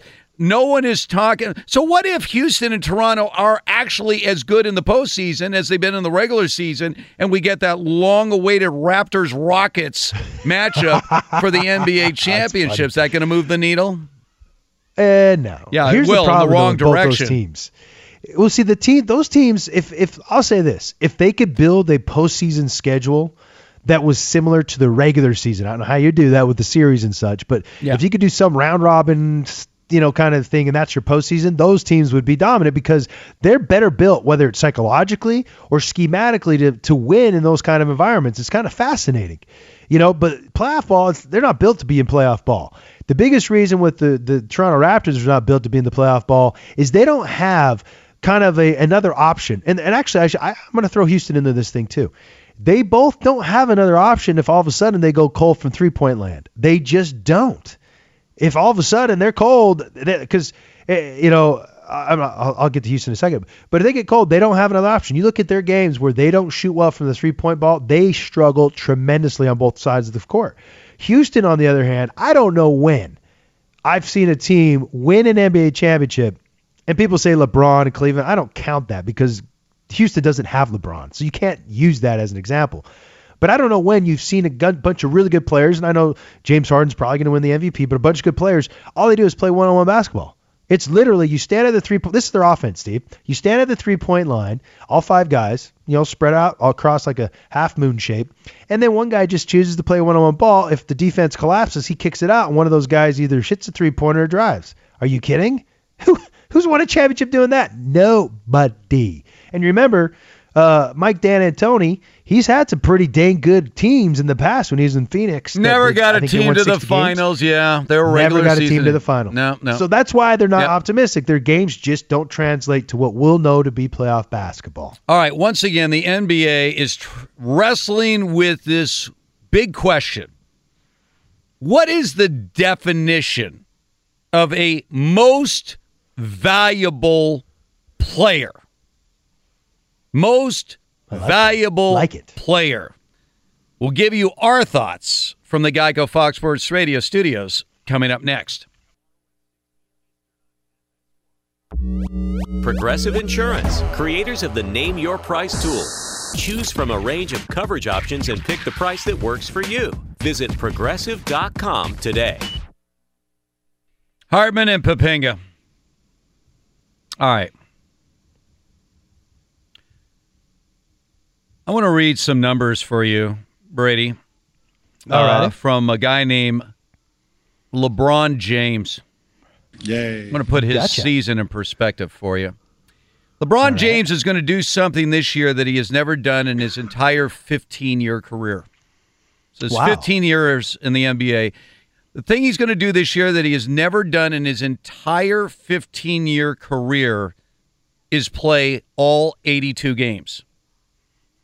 This is going to be the first time he has ever done it where he played every single regular season game. And in doing so, he will also lead the league in minutes played per game. But that's just the beginning. Wow. This is a guy in his 15th year in the NBA who this year will set a record, personal record, for most rebounds per game of any season in his career. Most assists in any season of his career. His scoring average is the highest it's been in 8 years. And going back 8 years, his field goal percentage as compared to the last time he scored this many points per game 8 years ago is 40 points higher field goal percentage, 34 points higher in his three-point percentage. This, by the way, with not only a revolving door of teammates throughout the entire season, but a revolving door of coaches. Tyronn Lue was out. I mean, basically this is one of the most remarkable seasons by any NBA player ever. And when you consider again at age 33 in his 15th season in the NBA, and then I'm hearing all this talk about MVP, and it's like, not good enough. Nobody's talking about it. A year ago, Russell Westbrook had this historic season, averaging a triple-double. By the way, if that's the case, he might win another, because Russell Westbrook, how about this? The last 2 games, Russell Westbrook has had 31 rebounds. Why is that significant? Jeez. With 3 games to go, he's averaging 9.9 rebounds a game. He's trying to do it for the second straight year of averaging a triple-double. But if history... But he's not... His teammates are helping him out. They let, like, if he'll call to Steven Adams, like, hey, I'm right behind you. And Steven Adams won't get the rebound. But the idea that he won the MVP because it was historic. The idea was a triple-double. So it had never been done before like this. This is a historic year, what LeBron James has put together. No one in the history of the game... Remember, Michael Jordan didn't even play 15 years in the NBA. He only played 14. Jerry West only played 14. Magic Johnson played 12. This guy's in his 15th year in the NBA. Career high assist, career high rebounds, highest scoring average in 8 years. First time ever he'll play every single game while leading the league in minutes played, playing on a Cavaliers team that is a complete mess as far as personnel, coaching, and everything else. This is historic what he's doing. How is he not the most valuable player in the NBA this season? We always talk about this, though, and it's simple. You could say, understanding of what the MVP means. Because to me, most valuable means if you took a guy and you said, okay, we're gonna equate what's his value to that team, with or without him. That's most valuable. And obviously LeBron's every year the most valuable because we saw what he did immediately when he went from Cleveland to Miami, Miami back to Cleveland. I mean, Cleveland was a perennial losing team. The second time he went back to Cleveland, he immediately became the contenders just because of LeBron. Right. I mean, that shows right there his value. And nobody can say the same thing. And it's not even close to me. So if you're going to just say the most valuable guy, who's the guy that their team most highly depends on? It's LeBron. Okay. But I do think that the award actually means something else because that's the literal translation of MVP. To me, it's who's had like the most outstanding year considering what their team's done. Then, you know what I mean? It's like it means something different than just who's most valuable.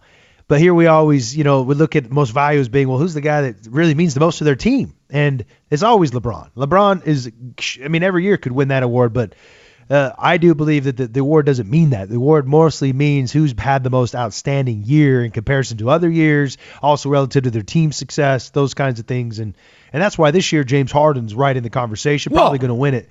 In a runaway. And I heard our buddy Chris Broussard talk about this. He's Mr. NBA.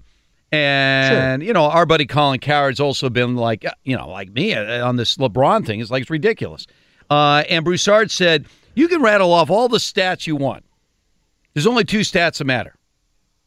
Scoring and wins. He's the highest scoring player in the league on the team that won the most games. Done.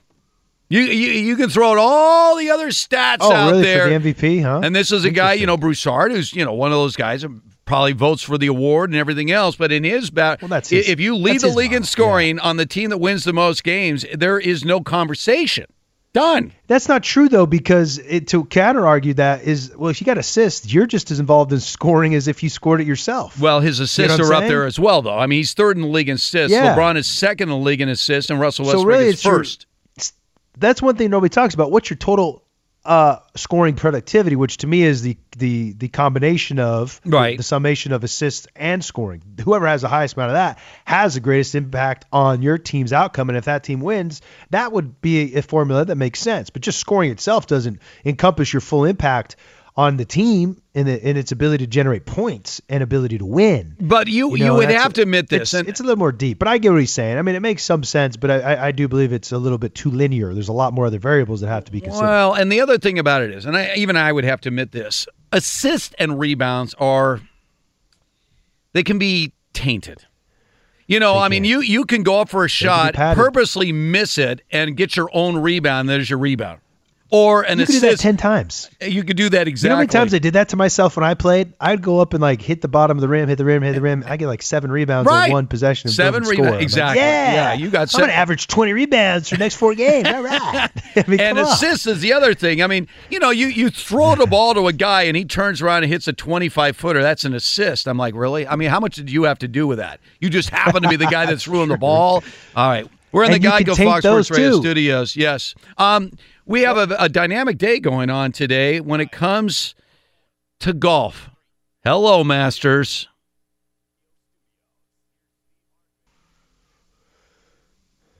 What a Saturday indeed. Moving day, as they like to say, in the world of golf. Coming to you live from the Geico Fox Sports Radio studios. Easy to save 15% or more on car insurance with Geico. Go to geico.com or call 800-947-AUTO. The only hard part, figuring out which way is easier.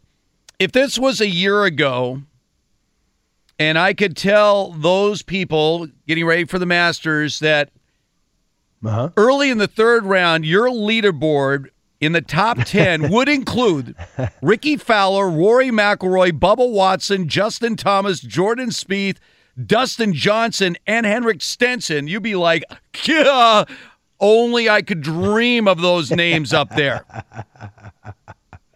But this year, nobody cares because Tiger's name's not there. Tiger changed the whole dynamic of this Masters. You right now, you got the two unexpected guys at the top, Patrick Reed, Mark Leishman, Ricky Fowler, 3 under on the day, he's gotten up -5. Rory McIlroy, trying to become just the 6th golfer ever to complete the career Grand Slam. He is 1 under he's at 5 under par. Then you got a 2-time champion, Bubba Watson, at number 4. Justin Thomas trying to make it 2 straight major wins at -4. Jordan Spieth, -4. Dustin Johnson, the world's number 1 at -4. Henrik Stenson at -4. You've got all the names you want right where you want them right now, and nobody cares because Tiger took all the air out of the room. He just sucked all the air out of the room. Nobody cared about all these. Because I love watching Golf Channel, especially, and they were talking about, there's so many storylines. And I'm like, no, there's not. There's one storyline. The only storyline was his comeback this year, and he was going to be in contention to win a Masters and complete one of the greatest comebacks in sports history, and it's not happening. He's not going to do it. He's done. He was even par on the day. He's +4. He's completely out of it going in the final round. So no matter how dynamic you want to twist this leaderboard at the Masters, all these high-ranked, top 10 ranked golfers in the world, it gets a collective yawn, all because you did too much to build up this dream that somehow Tiger Woods was ready to win a Masters, having not even played in this tournament in 3 years, having played just 8 tournaments since he came back from spinal fusion surgery, and you sold everybody on the idea that Tiger will be there come Sunday. He's not. And so because of the overhype on Tiger, what should be a much anticipated final round of the Masters is going to get a big collective yawn. That's just reality, is it not? Yeah, I'm trying to brainstorm as you were talking about, like, how could they make this, how could they manipulate it to somehow get him in there? Could there be some kind of I forget the game. I think it was like Survivor where you could go and pick somebody who had been kicked off the show and bring him back. Would you do that with guys that, got so far behind, you give them a bonus? I don't know. I mean, it'd be unfair to everybody else, but yeah, I mean, I'm sure they would probably try to figure out a way to make him part of their coverage tomorrow. Coverage. Yeah. Somehow, some way. I mean, I don't think I would watch it, but it could be sort of cool if he was one of the color guys. That wouldn't do it for me. But yeah, I mean, but you had to go that way. If you were the Masters in golf, you always have to go with Tiger because he is the only kind of guy that's going to make any kind of movement with anybody that wouldn't have had interest that all of a sudden would. And so you got to go with it. And you got to understand that, hey, he may not make it. And if that happens, then we got to be okay with that. But if he does and you don't give it the right kind of publicity that it needed, then you're really going to be kicking yourself. I do believe right now they're happy with how they handle things because that's the only way they could have done it. Ricky Fowler just birdied another hole. He was my pick, by the way, to win it this year, and I picked him because of I looked at the list of the odds on who was going to win, right? And the highest ranked guy on the list who had not won a major was Ricky Fowler, and 8 of the last 9 majors have been won by first-time major winners. So I kept thinking, Fowler's due, to do it. He is 4 under on the day through just 6 holes. He has an eagle and 2 birdies already, and now is just 3 shots off the lead, alone in 3rd place at 6 under par. So, it's interesting watching these golf people because, they're constantly saying, oh, the sport's healthy and we're all good and everything, even with Tiger out. Yeah. And then all of a sudden, Tiger comes back and they're like, whoa, Tiger. And they see the ratings skyrocket. I mean, Golf Channel's ratings were up there. They had the biggest quarter they've had in years because of this Tiger comeback, and the networks and the ESPN ratings. So they were trying to sell there's so many storylines here to talk about the Masters. And you're like, there's only one storyline. It's Tiger Woods. No, I was trying to think about this. Maybe you could think about this well. I was trying to think about if it ever does happen. I don't think it will, but you do think it will. The idea of an athlete when we talk about comeback, greatest comebacks in sports history, to me, the only way to qualify for the greatest comeback is you have to be at the very top and then hit the very bottom and then get all the way to the very top again. Yeah, now, I'm trying to think. He's on his way. There aren't a lot of stories like this. Football-wise, there's a couple. One of them, to me, was Jim Plunkett. If you don't know the Plunkett story, so he won the Heisman Trophy. Huh. He won the Heisman Trophy. He's the number one player in the NFL draft. So that's the highest of highs at the collegiate level, right? He's there. In fact, he's Rookie of the Year. So he has this great rookie season with the Patriots. He falls to the point, the Patriots deal him to the 49ers. He's so bad in San Francisco, they release him. He is out of football. The Raiders decide we'll pick him up.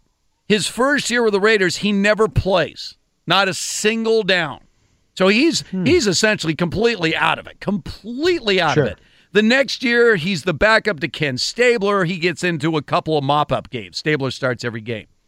They think so little of Plunkett that they trade Stabler for Dan Pastorini. So instead of elevating Plunkett, they're like, he can't play. We need somebody else. Fifth game of the season, Pastorini breaks his leg.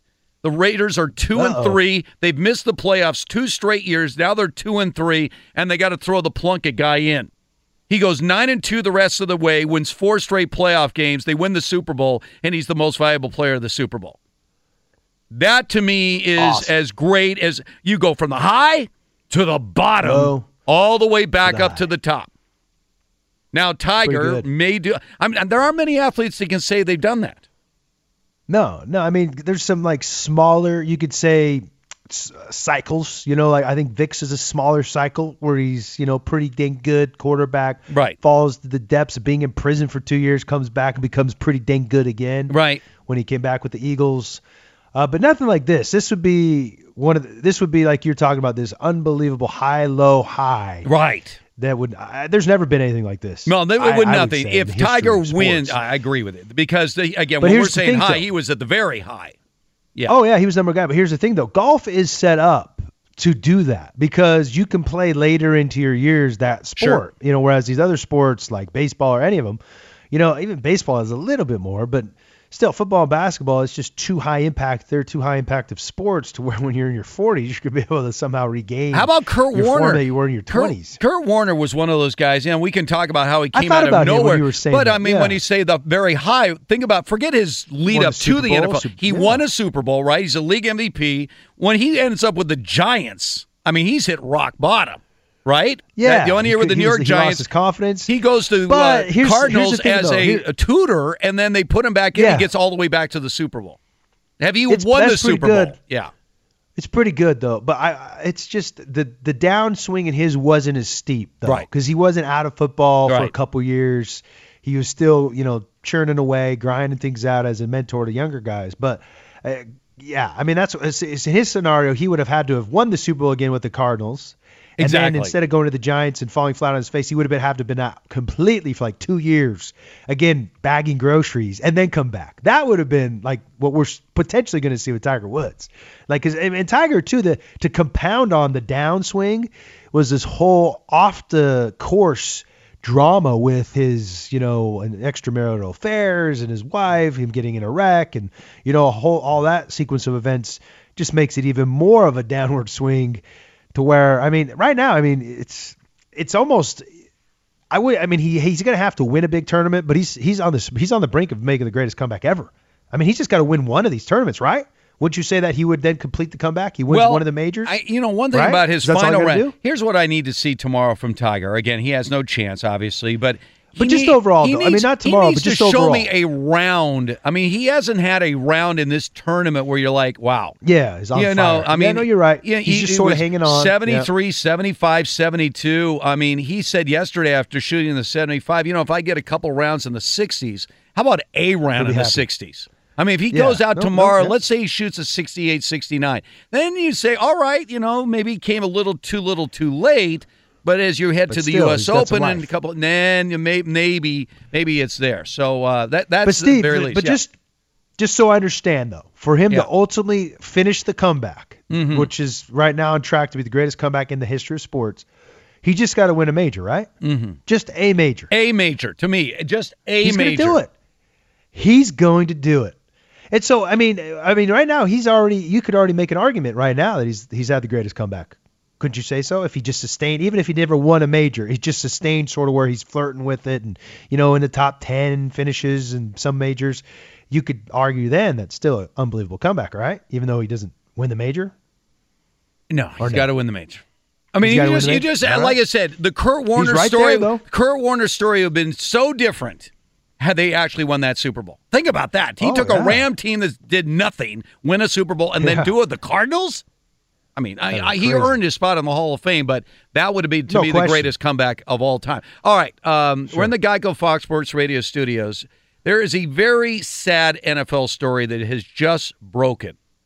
And it's because who's involved that makes it that much worse. You'll find out who it is coming up next. Harmon and Papinga, you got to get to Hooters. Try those new smoked wings, a whole new way to crave wings. All the taste, half the calories. That means you can eat twice as many at Hooters. Wow. Talk about turning a feel-good story into anything but. This one hurts. Pro Bowl linebacker Thomas Davis, who announced earlier that this will be his final NFL season, that he would retire after the 2018 season. It's just been announced that he tested positive for a banned performance-enhancing drug and will be suspended for the first 4 games of his NFL season. Brady, this comes from the winner of the Walter Payton Man of the Year Award. Yeah, man. One of the guys that made a miraculous comeback from devastating knee injuries to make his 3 ACLs. 3 ACLs. A guy that has been huge in the community. Really sort of a prime example of a poster boy. You remember when he won the Walter Payton Year Award? He got a bear hug, tear hug from Commissioner Roger Goodell, because this is a guy that the NFL wants to put out there as this is a guy we want to represent our league. Okay, he's a warrior on the field. He overcame a lot physically, came from extremely humble beginnings, made himself into the player he was, doing things in the community, selfless player, team guy. He's doing everything right. And here he is already announcing this is going to be my final season in the NFL, and he gets busted for performance-enhancing drugs. Unbelievable. Because here's the thing. I sent this rhetorical tweet out yesterday, but when you are taking supplements, there's this crazy list of banned substances you're not supposed to take because they are performance enhancers. I mean, the NFL does a very good job of communicating very clearly what you should take versus what you don't take. And when anybody ever gets busted and everybody's excuses, well, I've taken a supplement that I had no idea had a performance enhancer, it's the worst excuse I can ever hear, and that's what he said. To me, just own up to it. You know what I mean? He didn't fight against it. He didn't appeal the suspension, which he's basically already saying that. But just say, look, I did it because I needed an edge. I did it because I needed to recover quicker because my body was not holding up. Just tell us that, because he's making us all out to be liars right now. He thinks we're all stupid, or I should say he's making us all out to be stupid. Because the reality is he knew that he was taking that. He was taking and so everybody knows he's taking a substance that was a estrogen blocker. Right. Which basically your body has estrogen and testosterone. Men have more testosterone than estrogen. Women have more estrogen than testosterone. That's what basically makes a man, and a woman, a woman. Testosterone makes the man, the man. Women, estrogen is on the female side. But there are times with a man to where there will be some estrogen there's more estrogen that is secreted, that sort of takes over some of that testosterone. And then it just slightly takes away from this testosterone benefits. And as you know, Steve, if you've worked with a company who does testosterone injections, which is legal, by the way, if you're, somebody that needs a testosterone injection. I've been doing it for months and months and months. Absolutely. Yeah. So you know all about this kind of stuff. Sure. And so what he was basically doing is he was making sure that none of his testosterone was replaced by any estrogen, which is a very subtle way of giving himself an edge, because people always say, well, why does that make a difference? Well, I'll tell you what makes a difference. When you're a high impact sport where your muscles are being put under tremendous stress, I am talking training on top of playing stress, which is beyond what, heck, half time I can't even believe I used to do that to myself. You need that little extra testosterone to recover, because if you don't, you're going to run the risk of further injuries, soft tissue injuries, whether it's hamstrings, muscle pulls, things of that nature, or that then potentially could lead to bigger things, which are structural injuries, which he has had already 3 of those, talking about ACLs. So he's looking at it like, hey, this is a little something subtle that I'll do to try to give me that extra edge to finish this out strong. And to me, the saddest part is not that he did it, because everybody's got their skeletons in the closet, okay? And I mean, there's guys that I play with that it was very clear they were on some performance enhancer. Again, the NFL does not have a perfect testing system. They do not test for HGH, people, okay?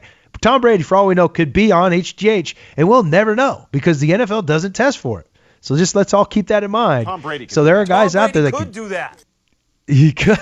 Anybody could. Any player could do that, right. Is my point. But the thing is Thomas Davis needs to come even cleaner and say, look, I knew what I was doing. And it sounds like he's been doing it for years. And he may have been able to circumvent the system. Like I said, the system is already set up to be circumvented with HGH. And so I find that to be the biggest travesty. They just don't come out and just tell us. Just say, hey, man, I was looking for an extra edge. I was taking the substance. Maybe he was getting tested and it wasn't showing up. Maybe also he was having some kind of substance to make it to where it wouldn't be detected.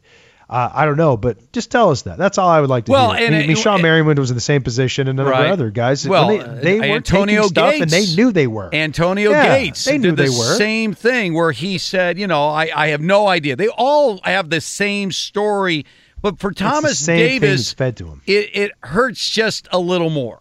And he actually tweeted out, "This is by far one of the saddest days of my NFL career. I never thought this would happen to me.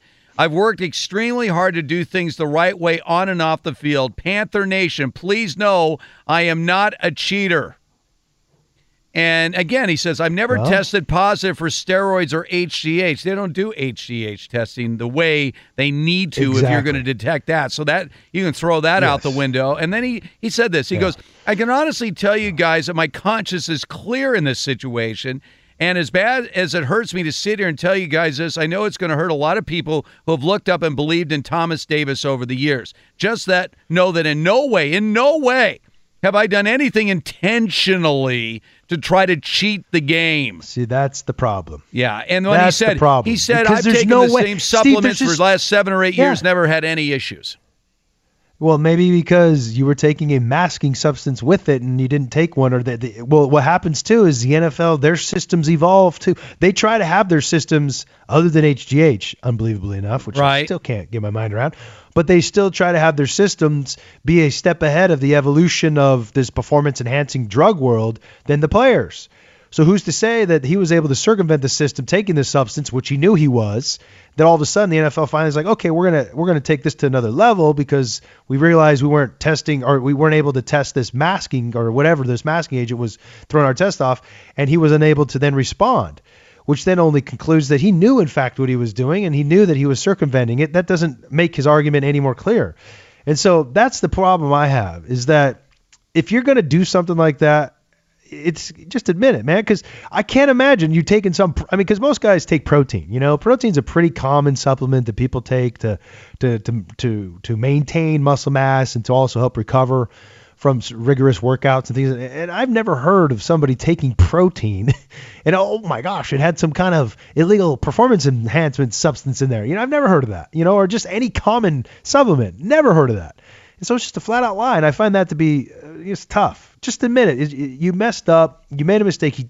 He's got to, that's the thing, is they don't ever want to do that. Right? Because I guess what's hard about his apology is that he's saying that I never cheated anybody knowingly, but I'm sorry, but it's not my fault because I was taking something I had no idea. I mean, get out of here. I have a tough, and to me, I have a tough time with it because I absolutely followed the rules to the T. I'm one of those guys that I didn't touch anything that would even have any potential illegal substance in it because I didn't want to break the rules because I knew those were the rules and I want to have a clean conscience and say, hey man, I played it as straight up as possible. And then you go out there and guys like this are, out there going behind the system and stuff. You feel like, well, shoot, why am I doing this then? So, ultimately for you, this is a guy Thomas Davis. You know this guy. He played your position. He's a linebacker. All right. Do you think less of him because of this? I don't because, like I said, it's the nature of the business. It's a competitive business, and you're always looking for that edge. And not everybody takes the straight line kind of – I just took great pride in being able to play great, but at the same time not have to do anything to sort of jeopardize my future health because a lot of these do that. And then also, go outside of the rules. But I also understood that tons of guys did that. And it's because it's so highly competitive. And there are, like HGH is the most common one that isn't tested. And if you're playing a very highly competitive business and where there's a lot of money to be made and they can't test for HGH and you have a supplier that nobody's going to find out about, guys are going to take advantage of that. And so I was fine. I was fine with it. But at the same time, it's just like if you get caught, just let everybody know that you weren't, bedoozled. Let everybody know that, hey, man, this was part of my plan and I just got caught. Don't tell us this stupid same story of, I was taking a supplement. I had no idea it was laced with a performance enhancer. I've heard it time and time again now. All right, we're in the Geico Fox Sports Radio studios. If you want to live a long life, a long life, keep the job you have. I get the story. It's unbelievable. But first, let's bring David Gascon on. Once again, that leaderboard is something else right now at the Masters. Yeah, it's tricky, and that's a great story you're going to bring up here in just a second, too, Steve. We'll talk some golf right now. Patrick Reed is your leader at the 2018 Masters. He's at -8. Ricky Fowler is 2 strokes behind along with Rory McIlroy. Bubba Watson's at -5, and Dustin Johnson still hanging around as well.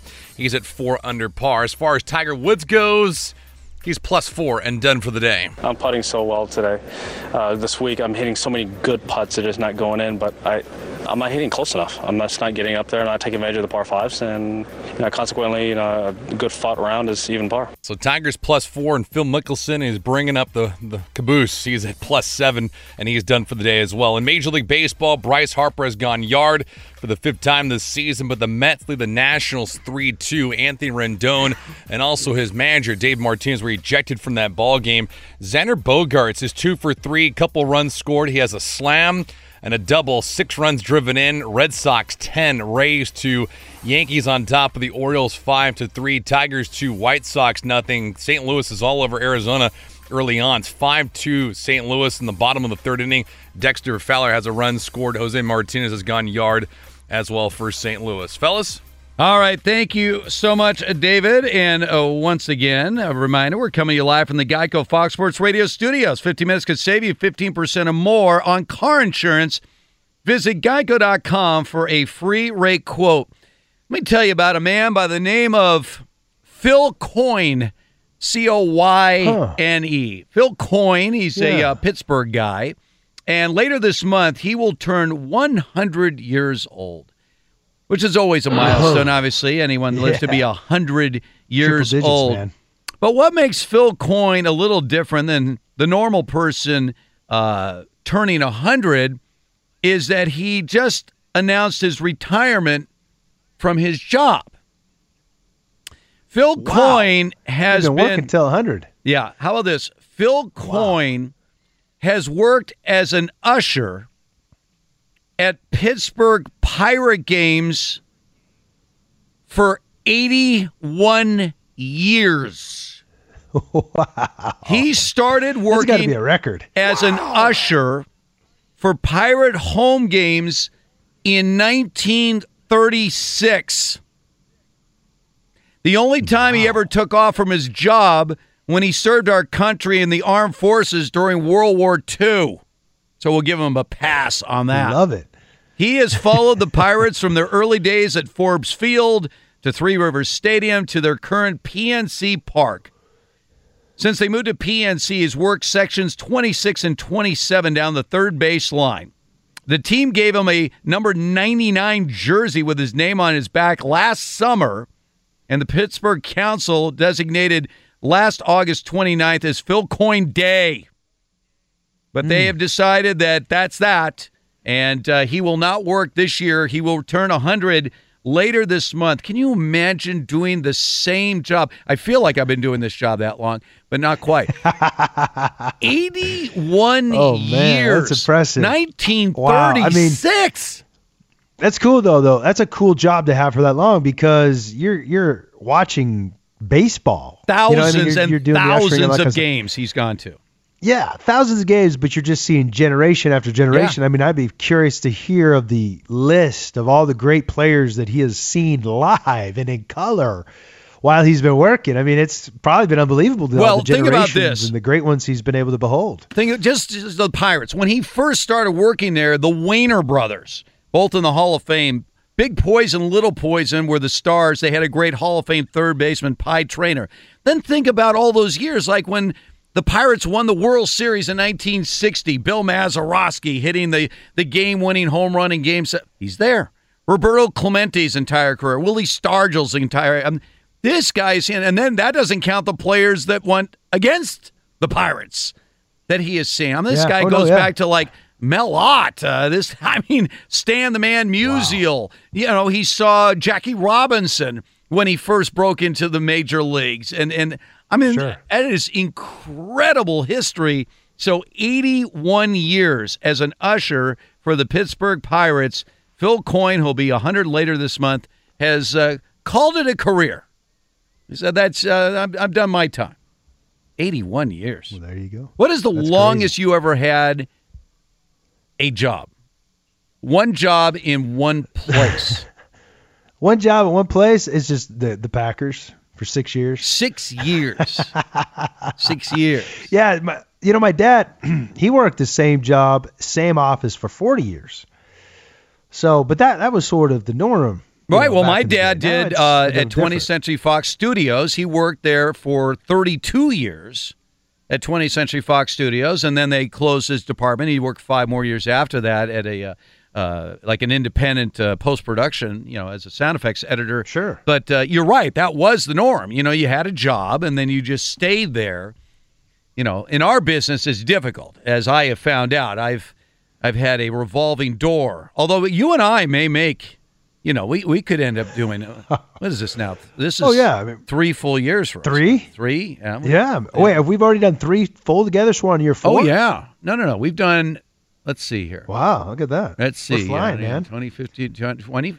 Yeah, this is like our 4th year doing this show together. Look at that. Yeah. So there you go. This may break my record here, Steve. If we keep going for another couple years, I can say now this was Steve. Has been the longest I've been in one job. Right. How about that? I don't know. For some people, there's something to be said about this. I feel in some ways, at least with my career, having had so many co-hosts, and it actually has worked to my benefit because I think for me personally, to do the same thing over and over in the same setting would drive me nuts. So I've been circumstances haven't always been in my control, but it's been one of those things where I really my radio career over almost 30 years now has almost been divided in these 5-year segments. It's 5 or 6 years with one person, then whatever the circumstance might be, another 5 years, or up and down, San Diego, LA, national, whatever it might be.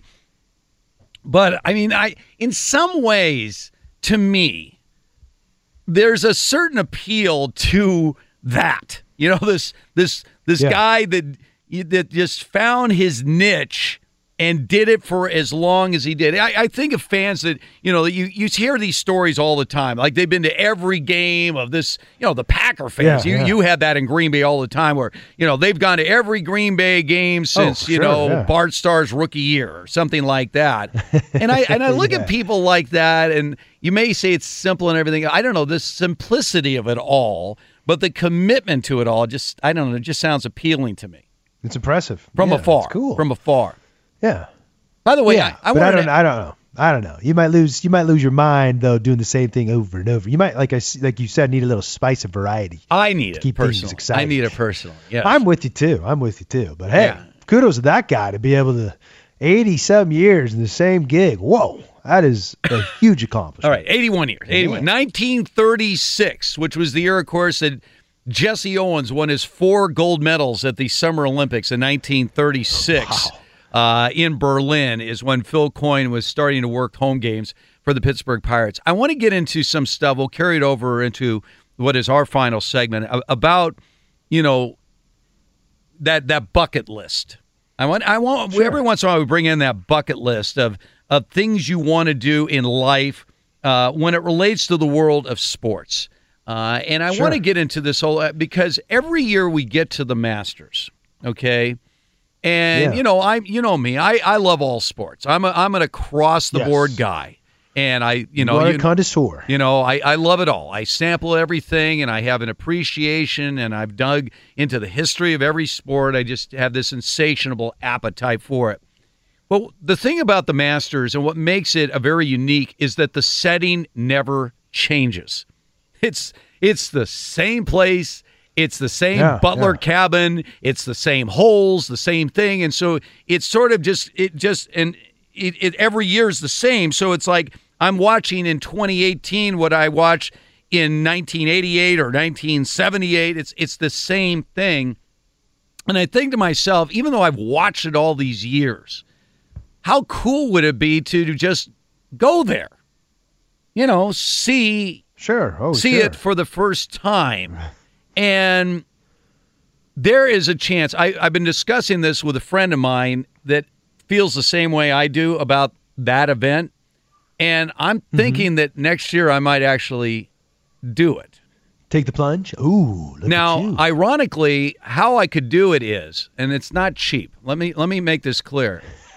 Getting into the Masters, you don't just go up to the door and say, "Hey, I like some tickets for the Masters." That's not the way it works. It's like Packer season tickets, right? It's a long list. I mean, there's a waiting list forever. So maybe use your media credentials to get you in, huh? That's not working either. I tried that. In fact, how about this? Same list, huh? You got to get on a waiting list for that? My first year working at CBS Channel 2 in Los Angeles, and CBS have obviously carried the Masters forever, we got this idea that they wanted to send me to Augusta, which I thought was phenomenal, right? So they contacted them, and they said, we're L.A., and we'd like to send a reporter out there to cover the Masters. Obviously, it's L.A., it's a huge market. And they said, he can come on down. Here's the problem. He's not actually allowed on the grounds. In other words, he could stand, let's say, at the entrance of the driveway of Magnolia Lane. Oh, my goodness. And he could broadcast to his heart's content. But he is not. He can't go on the course. Here is nowhere on this course. That's not covering the Masters, though, unless you could actually go there and watch them golf. What is that? All right, I'm going to give you a little insight on if this is something. I won't tell you the source, but I can give you some numbers. Okay. Numbers. All right. All right, and then I'm going to ask you whether it's actually worth it. All right. By the way, you can always follow us on Twitter. At Brady Papinga, at Cannon Hartman. That's how we like to correspond with our listeners out there. Get your thoughts as well. From the Geico Fox Sports Radio studios, is it worth the price? We'll tell you coming up next. Hartman and Papinga, brought to you by Grainger. Products and services you need when you need them. Grainger's got your back to help keep your facility running. Grainger, for the ones who get it done. I want to thank the crew today. Nick, feeling good about his Angels, despite the fact that Mike Trout is off to a rough start. Hey, who needs him? Hey, well, Ohtani's off to a great start, so it evens out. David Gascon. Saw David at a Padre games this week, hanging out. In fact, we're the only guys to see him win a game at home this year, and they were 1-6 in their opening homestand. Robert, good to see Robert back. Hell yeah. Where you been, Robert? I mean, it's unbelievable. But now he is reunited with us. All right, I want to run down and again, I can't plug this person because it's against radio rules, but I can give you the gist of an example. If you were thinking about doing, let's say, a VIP experience, to experience Masters Week, All right, so I have a friend of mine who's been putting together these packages to go to the Masters for several years now. And it basically breaks down into 2 packages. They have what they call the week experience and then the weekend experience. So here's what you get. So first of all, you got to get there. You're on your own there. In other words, it doesn't include airfare. This is when you actually get to Augusta. So they put you up in a VIP accommodations. It's like this how they have a couple of houses there that are specifically for guests, and it gives you all the amenities. I got butler service, you got special dinners and everything else where you're staying. So that's first class all the way. But here's your choices on the 2 packages as far as being at Augusta. There's so many things about Augusta that are really interesting. For instance, you say, well, you're about, let's say you're staying a couple miles away in these houses. Do they take you to Augusta? No, they don't. You fly in, you have your rental car, but parking's free at Augusta. You don't pay for parking at Augusta National. They have parking everywhere. So if you got tickets to go to see the Masters, you don't have to pay for parking. And as you know, food on the grounds is almost nothing. The most expensive food item they have is $3. And their famous pimento sandwich is only $1.50. You want to get a beer? $3. So that's the one thing that's beautiful about Augusta, if you can get in. But getting in is next to impossible because people hang on to their tickets forever. But this guy has access to tickets. So here's your 2 options as far as tickets are concerned. If you choose the midweek, Tuesday, Wednesday, Thursday, you will have tickets to be there all day at Augusta, Tuesday, Wednesday, Thursday on the grounds. Now, Tuesday, you're there for all the practice rounds. Wednesday, you're there for the practice rounds and the par 3 competition. You're talking about practice. And then Thursday, you're there for the first round of the Masters, which, by the way, would also start off with the ceremonial Nicklaus and Gary Player tee shot. So the good thing about that package is that you would be able to see all the golfers, right? In other words, and all the, see them in action, the historic golfers, first round, even those old timers that might be playing for the last time, you get to see all that. And the other thing is, remember this, cameras are not allowed on the grounds unless you're there during the week. If you want to get a picture of all these guys, you want to go during the week because at the par 3 contest, you can take pictures with everybody. They'll let the cameras on. But once the tournament begins, those are off limits. It's over, yeah. Or the second package is you have tickets for Friday, Saturday, Sunday. Round 2, 3, and 4. All right? So you're saying, all right, well, how much is that? How much is that? So you're paying for the accommodations. This does not include travel, tickets. You're there for 3 days. Okay, 3 days on the grounds the whole time. How much would it set you back? All right, so the question is, guys, I want you to listen up here. All right, Robert, Nick, Gascon. All right, I'm going to give you 2 packages here. The first package where you, again, the one thing good about during the week is you can bring your camera onto the grounds, take the pictures, everything, practice round, par 3 contest, first round of Masters, 3 days, including accommodations, but not including transportation, $6,000. Or you go the weekend, rounds 2, 3, and 4. Can't bring your camera on the grounds, but you're there, $5,700. Which one? It's the same. All right, so basically, what would be the more appealing package to you, Brady? If someone said, "I'll pay for it," you want to see the real so Friday, Saturday, Sunday. Yeah, I'd want to see the real deal. I'm not as big in interacting with the guys. Exactly, a little bit. You know what? It makes all the sense. Right? Of competition. Yeah. Does that sound like a lot of money if it's one of those once in a lifetime experiences to you? No, I think it's very reasonable. If in airfare and everything's included in that? No airfare. Oh, that's just your accommodations. I mean, that's your VIP accommodations. Well, does it include your hotel stay or anything like that? Or no, there's no hotel stay. You're staying in a special place. You're not staying on the grounds, but you're staying in a special house where they have food and everything. So the only expense that isn't so the only expense is the travel is just to and there. Okay. Yeah. Oh yeah, that's a good deal. Very good deal. Isn't that especially a good if it's deal? like a once in a lifetime. Thank you. Check it off the Gascon, how about you? Perfect. If it's anything like opening day at Del Mar, then I'm all for it. Well, that's all the women you're looking at the opening day Del Mar. Well, yeah, I'm not a golf guy, so come on, Steve. Hold on, I've done the opening day Del Mar usually in a completely bombed out state of mind. Exactly. You want to start bringing up opening day Del Mar? Now you're going down a wrong path. No. Yeah, mid-30s. I gotta do this. So, is anybody else here looking at the Masters experience as like a bucket list thing? I am seriously. I have a couple friends of mine. Next year might be the year, especially now that Tiger's back. You know what I mean? So you get to see him out there. That'd be huge, because then he could go right into your face when he wins and go, I told you, Stevie. Yeah. I told you I'd do it. You'd never see it live in color, man. And you'd be like, wow. All right. That's unbelievable. All right. So I got to catch up with your bucket list one of these days. Yeah, man. Yeah. You got a big one. Yeah. At Bet365, we don't do ordinary. We believe that every sport should be epic. Every home run, every hit, every inning, every play. From the moments that are legendary to the ones that fly under the radar. See for yourself when you sign up today and get $150 in bonus bets when you bet just $5. Whatever the sport, whatever the moment, it's never ordinary at Bet365. 21 plus only. Must be present in Ohio. If you or someone you know has a gambling problem and wants help, call 1-800-GAMBLER. Terms and conditions apply. I'm Katya Adler, host of The Global Story. Over the last 25 years, I've covered conflicts in the Middle East, political and economic crises in Europe, drug cartels in Mexico. Now I'm covering the stories behind the news all over the world in conversation with those who break it.